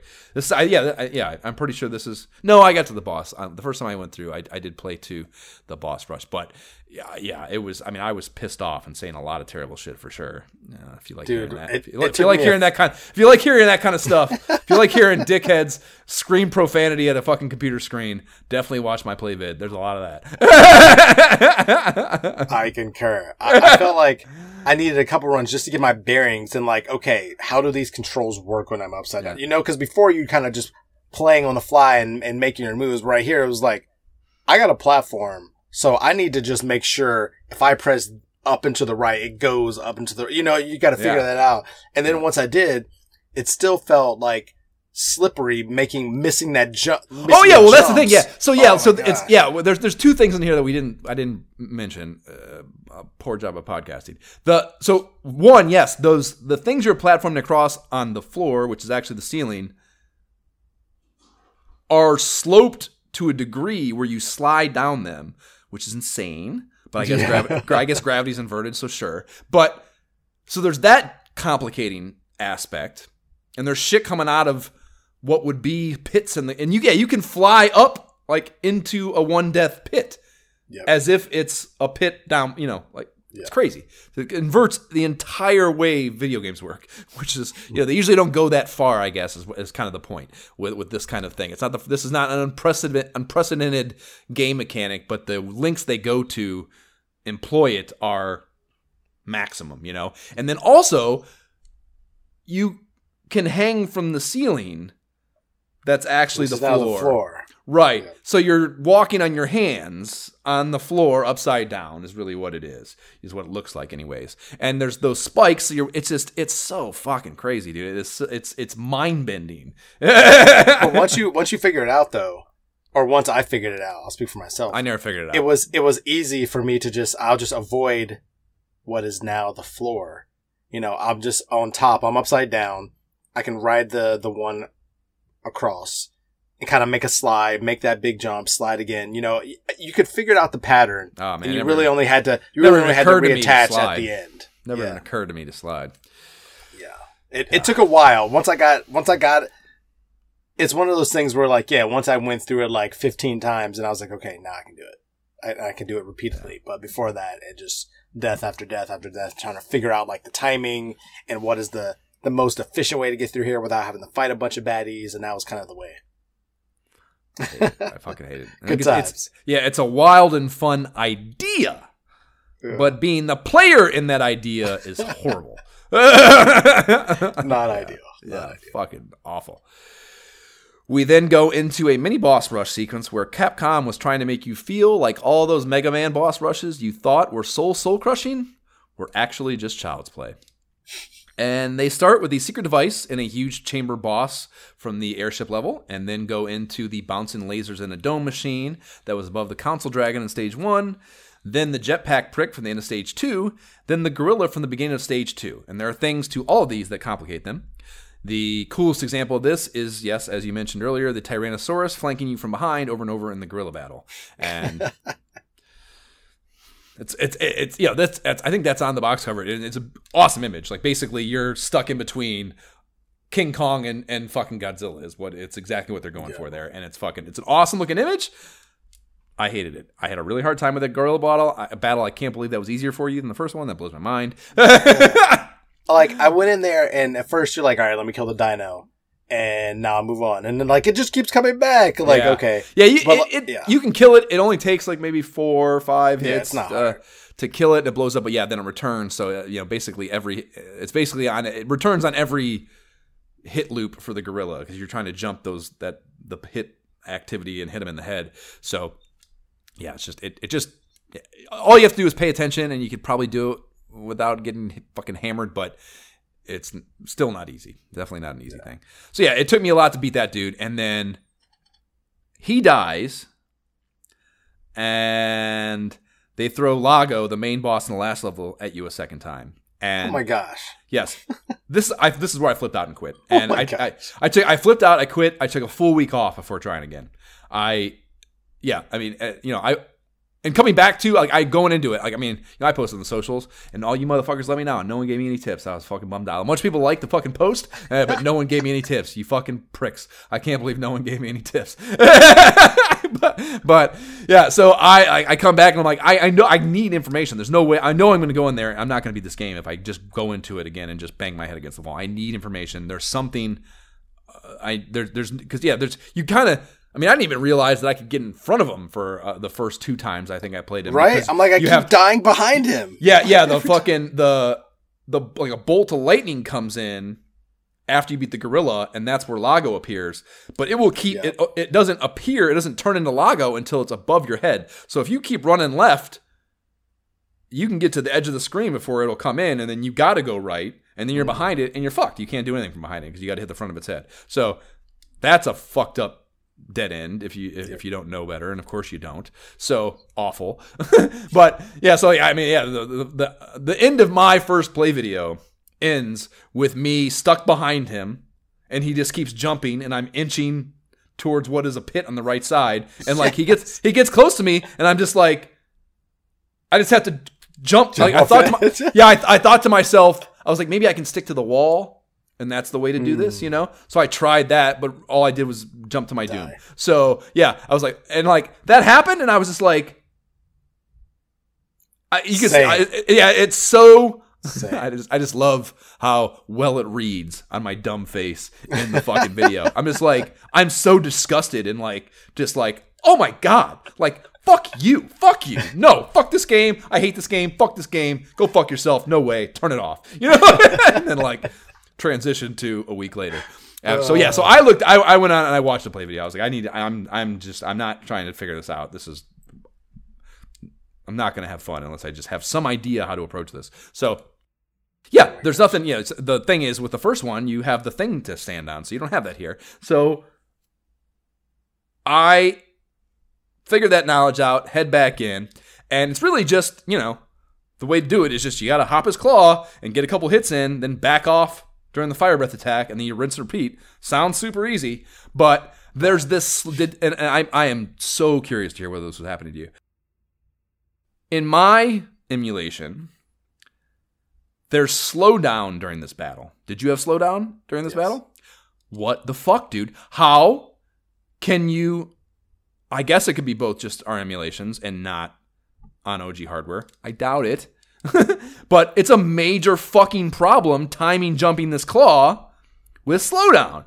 So, oh my god, dude. I started this second play just immediately pissed off because I have I know how to do it, and I can't do it because the thing's fucking up. I was so fucking irritated. That was so discouraging. Yeah. Oh god, dude. No fun. So I get to the point where I was just hit him. I was just do the most incremental of safe scumming. Just get a hit in, get back get back to a safe spot underneath that fire, save state again, try it again. So I would do this, and as it goes with doing something like this, safe state myself into a corner. Here's another shit thing about RetroArch. Changing the save slots is it sucks. It sucks. So I wasn't using them, which was dumb. I should have just done that. Yeah, do the work, because you can obviously, it's way worse to get to the end of the game and then fuck yourself somehow than it is to do that little bit extra work. But I didn't, like a moron, just like in Subnautica. It's amazing how you can get yourself, despite you can have all those things in your life, that cumulative redundancy of just terrible things happening to you, and you just don't learn. It's amazing how stupid human beings are. But I saved myself at a point where I had 14 seconds left on my timer, and that's really only 2 attack opportunities left. That's his movement and attack cycle is about a 7-second deal. So I did a number of attempts after having this save state. I would actually eventually save state down to 7 seconds. Like, I got a good first one in, so I was like, okay, that was good. Let's save that. I'm either there or I'm not. There's no difference. Like, there's no way to better optimize that one cycle, so I might as well save. So I did. I saved with 7 seconds left, and I only had this one attack opportunity left, and I failed a bunch of times. And I was like, oh my god, I'm fucked. And like, dude, I probably had a life or 2 left. I don't remember. But either way, like, I had save state at the start of this battle with only 1 life anyways. So again, I'm trying to keep that fucking robot, like I don't know, like fucking really stuck on that. so yeah, I failed a bunch of times. And then on one of them, I jumped. So like, if you have any hope of survival, you do not jump after that arm juts out, because he's going to do that fire thing. So you don't want to be anywhere near his face. So if you have any hope of surviving, or intent of, or belief that he's going to be there 2 seconds from now still, you don't do this. But I was safe summoned into a corner, so I just did it anyways. And I got a good hit in on the normal cycle, and then jumped again as his fire was about to come out of his mouth. And got one more that hit killed him, dude. And nice. Dude, it was unreal, man. Fucking unreal. You can see in the video, I'm just like, oh my god. Like, that's as close as you can get. It is just the most fringe you can get on video game failure. It was so fucking high drama. 2 seconds left on the timer. 2 seconds left on the timer. Nice. When he fucking died. So fucking good. So yeah, the hair on my chinny chin, but survive in advance, like the NFL playoffs, Jay. What was your path with this fucker like? How did you just... I tried a bunch of different stuff, man. Like, trying to squat down below, trying to slide, like, at first kind of like you, before I would, like, try to slide underneath him to get back in front. And I just tried a bunch of different things. I ended up kind of just rushing him the minute, like, he spawned and I was in front of him, just jumping in front of him and just spamming, and then just trying to slide and dash away, jumping back, and just working in the right amount of hits. I don't know that it was very scientific after trying so many different approaches. It was funny, man. When I watched that play video, I was like, I was kind of shocked with how casually you could just move away from the fire things and just stand there, and they don't fly far enough down to hit you if you just stand there. I noticed that, but they're right in the wrong place where you don't want them to be. But it's like, all right, as long as I get them to like spawn here, then I have some space to get behind them. And I don't think I guess maybe, I don't know. If the dragon goes backwards, yeah. Well, I was just going to say, I don't think they can ever fly low enough to hit you if you're just standing there. But maybe it is because I'm always just walking away there, and maybe they can. I don't know. But yeah, fuck battle. It's a lot. Almost made me quit the game. So that happens. He dies, and then you get another one of those electrical bolt things, and the segmented council dragon from stage 1 appears along with the Grand Master music.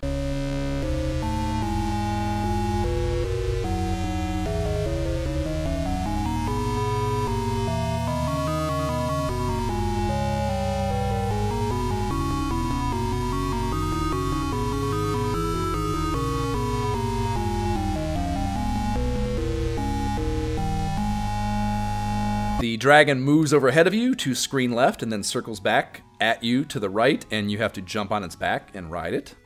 And during that ride through a black void, you get Mayo explaining his plan to you, again, a la Cobra Commander shit, via text on screen. And he says, I shall raise the city up to the sky and rid the earth of all creatures. I will create a race to fill the new earth. And that doesn't sound Hitler at all, dude. Cool plan. Then the serpent enters and an ascent sequence where it's doubling back the other way requires you to hop from standing near its rear to hanging, then climbing back up to standing as its head passes above you. And yeah, definitely dying. Very hard to figure out at first. And with those platforms, you can't even be hanging because it'll like scrape you off as it passes them, you know. So at the very top of this sequence, its head becomes susceptible to attack. You can't, at least I'm pretty sure you couldn't attack it during the ascent. And it goes into this loop pattern where you use that last incline platform.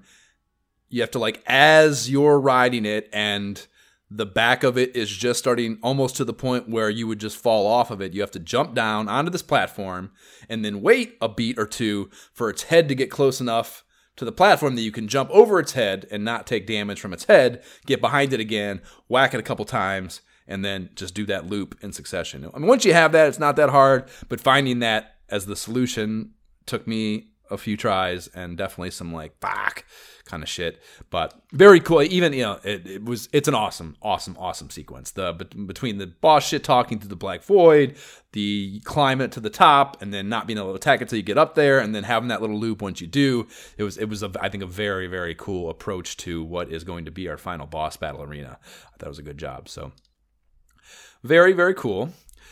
And that platform you were using to defeat the serpent ends up being the leftmost part of the Mayo battle arena, and you can progress into it, whatever, after the serpent explodes. And how to describe this structure, Jay? How would you? I mean, I would call it 3 grappling hooks stacked on top of each other, with a platform at the very top, and the claws on them, they look like his big red nails, you know? So it's like a grappling hook with the stem pointed down, and then kind of the umbrella part facing up, and it's 3 of those kind of like in sequence, I think. And they are different size, like the hooks are different sizes, you know? So it's very cool. I guess it's supposed to just kind of be like an antenna spire or something, but it's a very cool and interesting structure, I think. And it looks like a connected bone claw tower to me. You know, that's what it looks like. Like I was unsure this was the final boss fight at first. I was like, what am I on? And then I was like, wait a minute, this is definitely the dude. They give you a pause moment for sure where you're like, you don't know. Yeah, when I first came in, I was like, he doesn't fly right in immediately. So I was like, I ran up to the other edge on the far right side, and I was like, what, this is a leap of faith? Fuck. And I just jumped off. I did. It takes a second for shit to get going. So once shit does get going, it's supposed to be, the easiest way to describe it is this thing flies up into space off this moon that you're on. But what you see to convey that is a bunch of purple clouds go rushing by from top of the screen to bottom, and then the Earth becomes visible as you'd see it from space, like in the distance, you know? And yes, I'm interpreting that as you just shooting off the third moon into outer space for the battle. But a really interesting thing about that is that suggests that there's an atmosphere on this third moon base. Clouds would only be on an atmosphere. So that's... Josh, you wouldn't expect that. The master has control of everything, military and science. So he scienced a way to make it work. That's so true. First thing is like, we got to get some atmosphere here. I want to be able to have those soothing nights of rain titter tattering on my rooftop. So yeah, gotta get an atmosphere worked in here.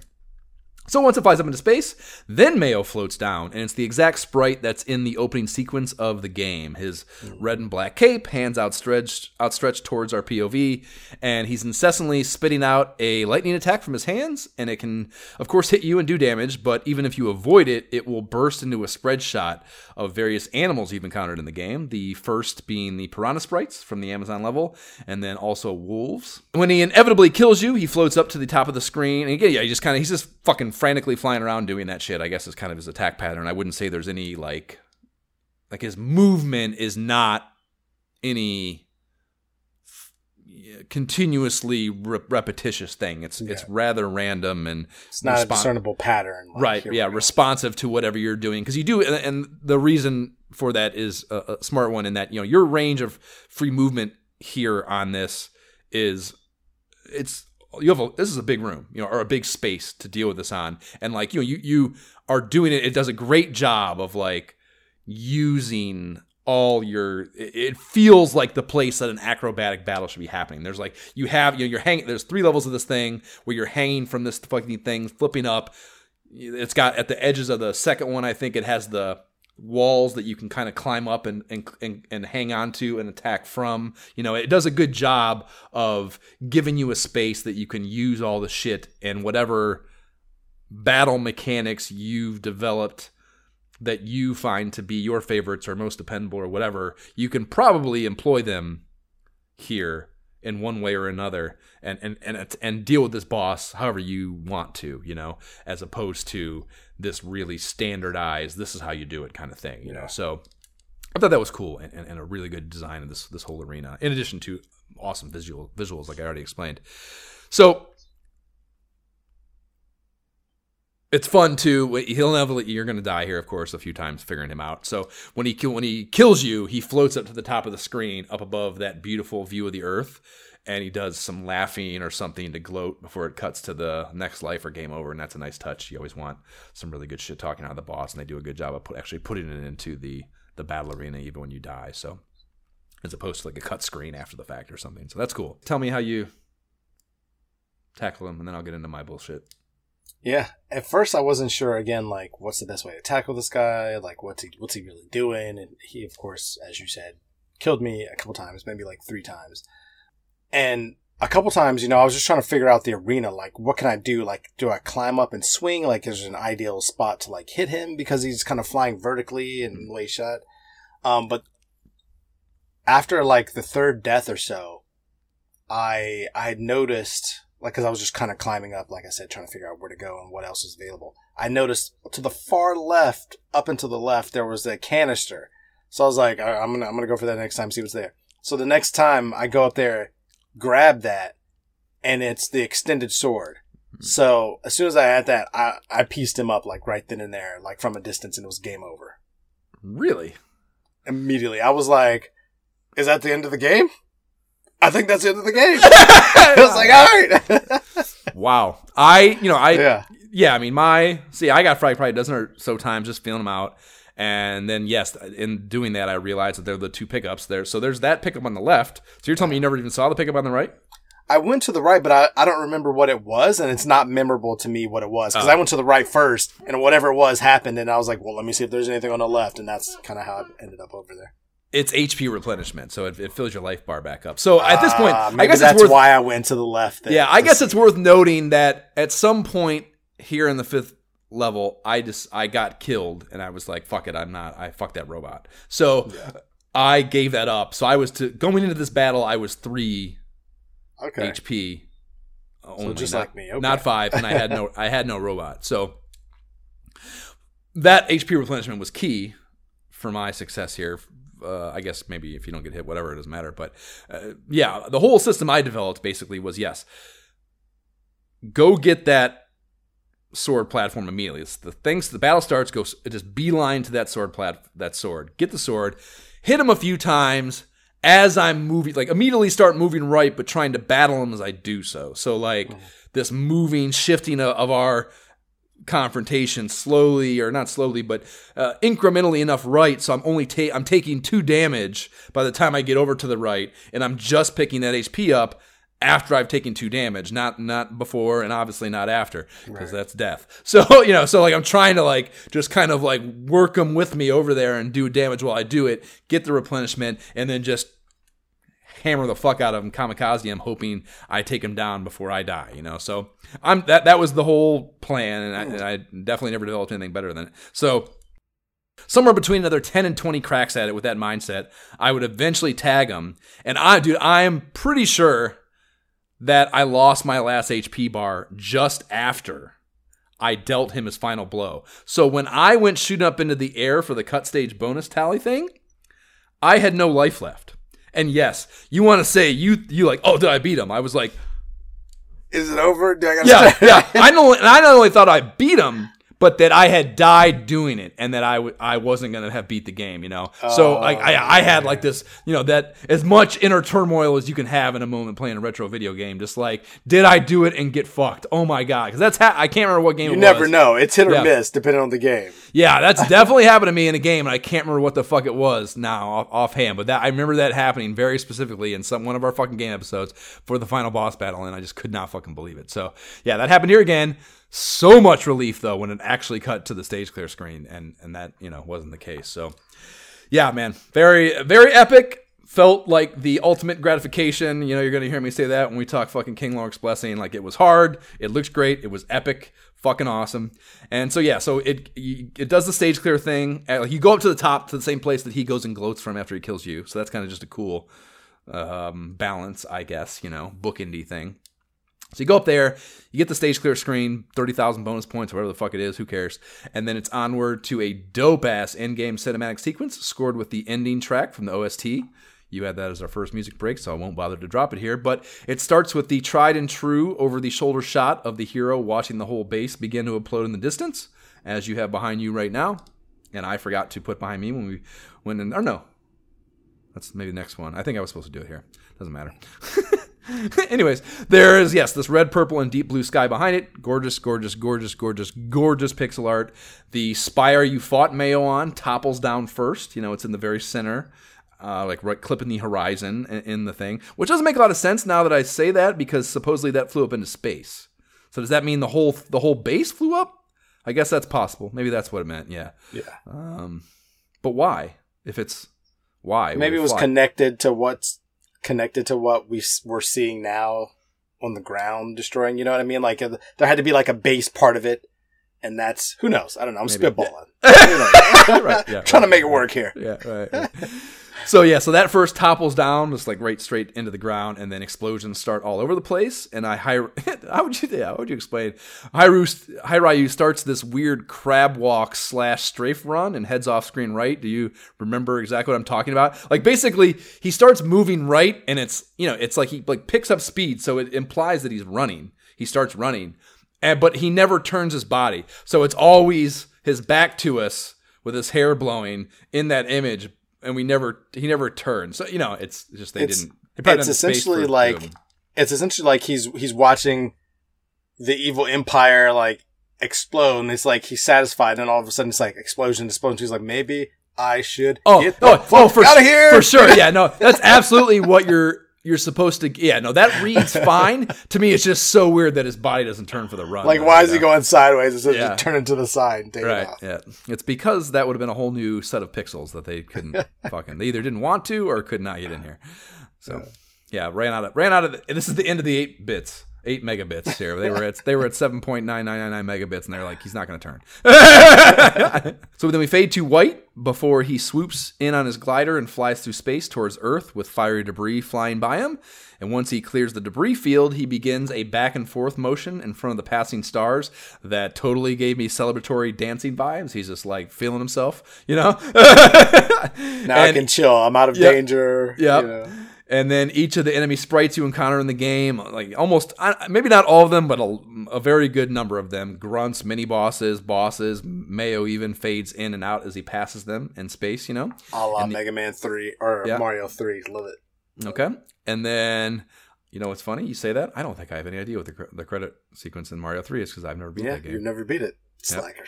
Mm-hmm. Similar to this, where you see like all the enemies kind of in the background, you're like, oh, there they are. You know. Yeah, I don't think I've seen that before. That's funny.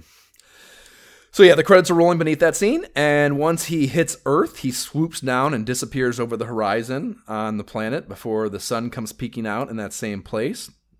And then the end appears below it, and the music keeps on playing.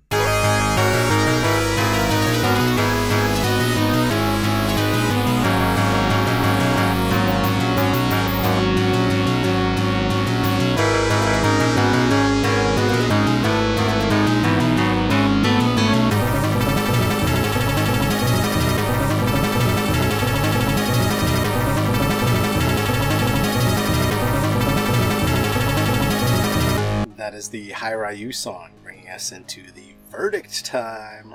Let's go. Strider, Part 2. It's not Part 2. I think this is actually... This is a faithful arcade port. So, fair enough. Being that the arcade was the first installment, I think one would have to say that the NES version is the one that's a little further on some tangent or something, you know. So yes, which we will get to for sure. But neither one of them are Part 2. They're completely separate entities in different universes, I think, in reality. But anyways, I was very, very upset with the last level. There are many things about it that are unreasonable and even poorly designed, I would say.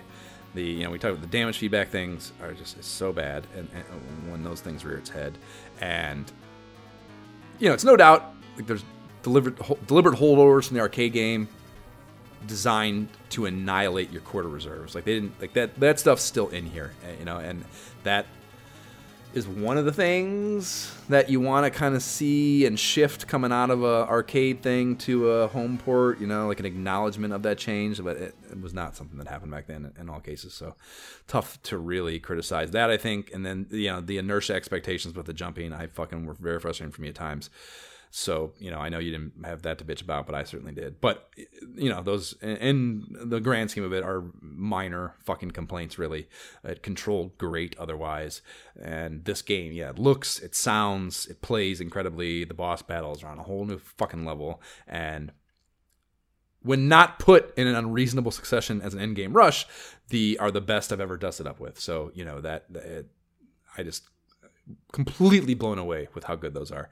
And the design of them, there's variance in the mechanics, the way you tackle them, it's all just fucking elite boss design. The Mayo battle, despite all the well done heat before it, still presides above all of them in superiority. It's his sprite, the battle arena, the way it expects you to use all of your mobility, it's fucking incredible design there too.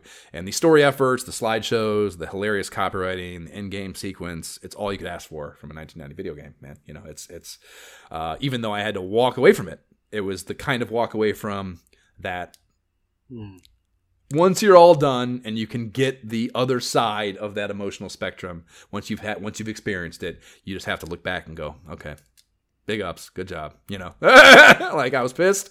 There's things that pissed me off, but nothing anywhere near notable enough to take away or cancel out the incredible things that it did, So, yeah. I see why the game is so heralded. I agree with the praise. And King Lorik respectfully nods and knights thee, Strider. You are blessed. Okay. All right. So... did I have fun? At times, yes. But only at times. At other times, I just felt like it was hard. But then, I take it back to that rental standard. Like, if I had it for 3 days and I could just play it for hours, like if I had it over the weekend, I also feel like it's the type of the game that I would learn and get used to and be able to kind of like master, so to speak. You know what I mean? Probably wouldn't beat it before Mom takes it back, but you would get. You never know. You never know. Yeah. But like, this is some of the levels definitely later. Oh my gosh, dude. Oh my gosh. Yeah. Without a Game Genie, come on. But like the NES, I was fascinated playing this, and I kept thinking about the NES version. But the NES version is way more Metroidvania, way more like back and forth looking for diskettes. Let me go back to Kazakhstan and go back here. Oh, I didn't mention that. There's not a single mainframe or diskette in this entire fucking game, dude. Yeah, never mind. You know what? King Lorik retracts his blessing. Never mind. Points are deducted for lack of diskettes. But like outside of when thinking about that, it's almost like clearly they're two completely different games. You play them completely different ways. And I appreciate that this is much more of a straightforward game, more arcade style. The controls are much better. Would I recommend it to someone else or play it again for fun via remastered version? I would. Like, I do want to check out and see what the remastered Xbox version looks like and kind of, see what they've added. But I think I played this.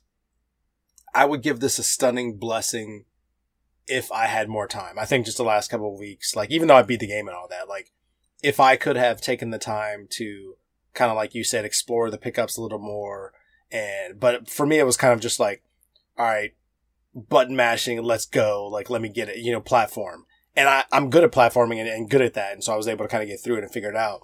But I feel like there was a lot of fun I left on the table. You know what I mean? Hurting through it. So even with that, I would say, and hearing your feedback and hearing all the things that I still like about it, even like the going down the slopes that they kind of keep giving you over and over, like now it's time to rush your ass out of there kind of thing and stay alive.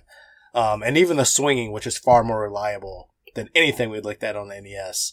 So like, I recognize again that there's things I didn't do, things that I clearly could have like mastered and been great at even watching some of these playthroughs. So I as well think I have to give it a blessing. And the NES version, forget that doesn't even count, man. What are we even doing? That's not gonna, it's almost like looking at an Atari version of a game and being like, here, we'll port this over for you. And like, not even remotely true. Like I can understand now why EGM would give this game of the year at the time with what you're doing. You're like, oh, this is like a true arcade game versus like the NES version is like, what are we doing? Yeah.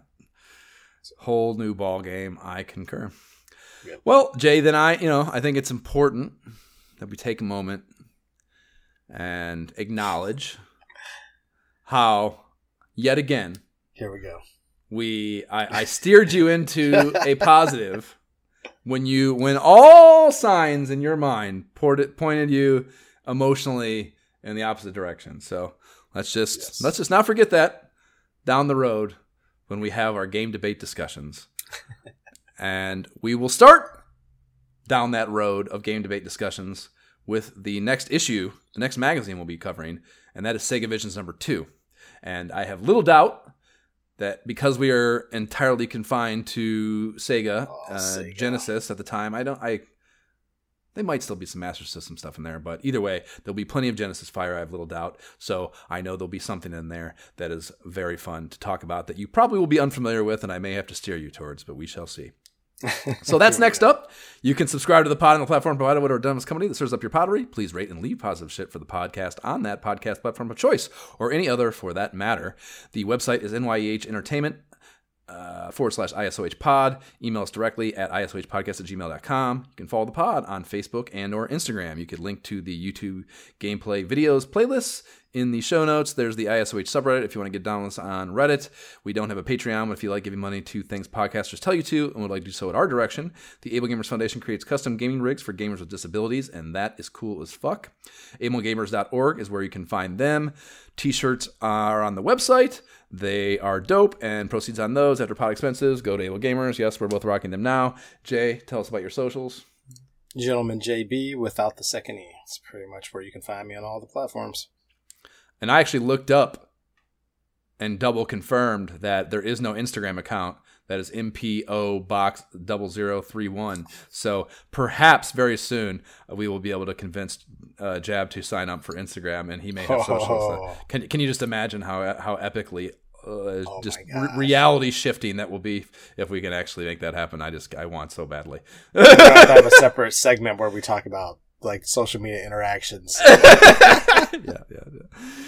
So my Twitter is @JoshFolin, my Instagram is MyShiftKeyIsBroke, and my Oculus handle is MyShiftKeyIsBroke. And I guess if you wanna request me on the Xbox platform just to see my thing pop up and say that I'm playing Subnautica, because that's the only thing you're gonna get me doing on that. You can. I'm 2 Minute Todd, I think. So yes, that's where I'm at. Come fucking hang out and let's play Demio or some shit, or Walkabout Mini Golf when that shit drops on the 26th in Atlantis. Okay, bye. Bye.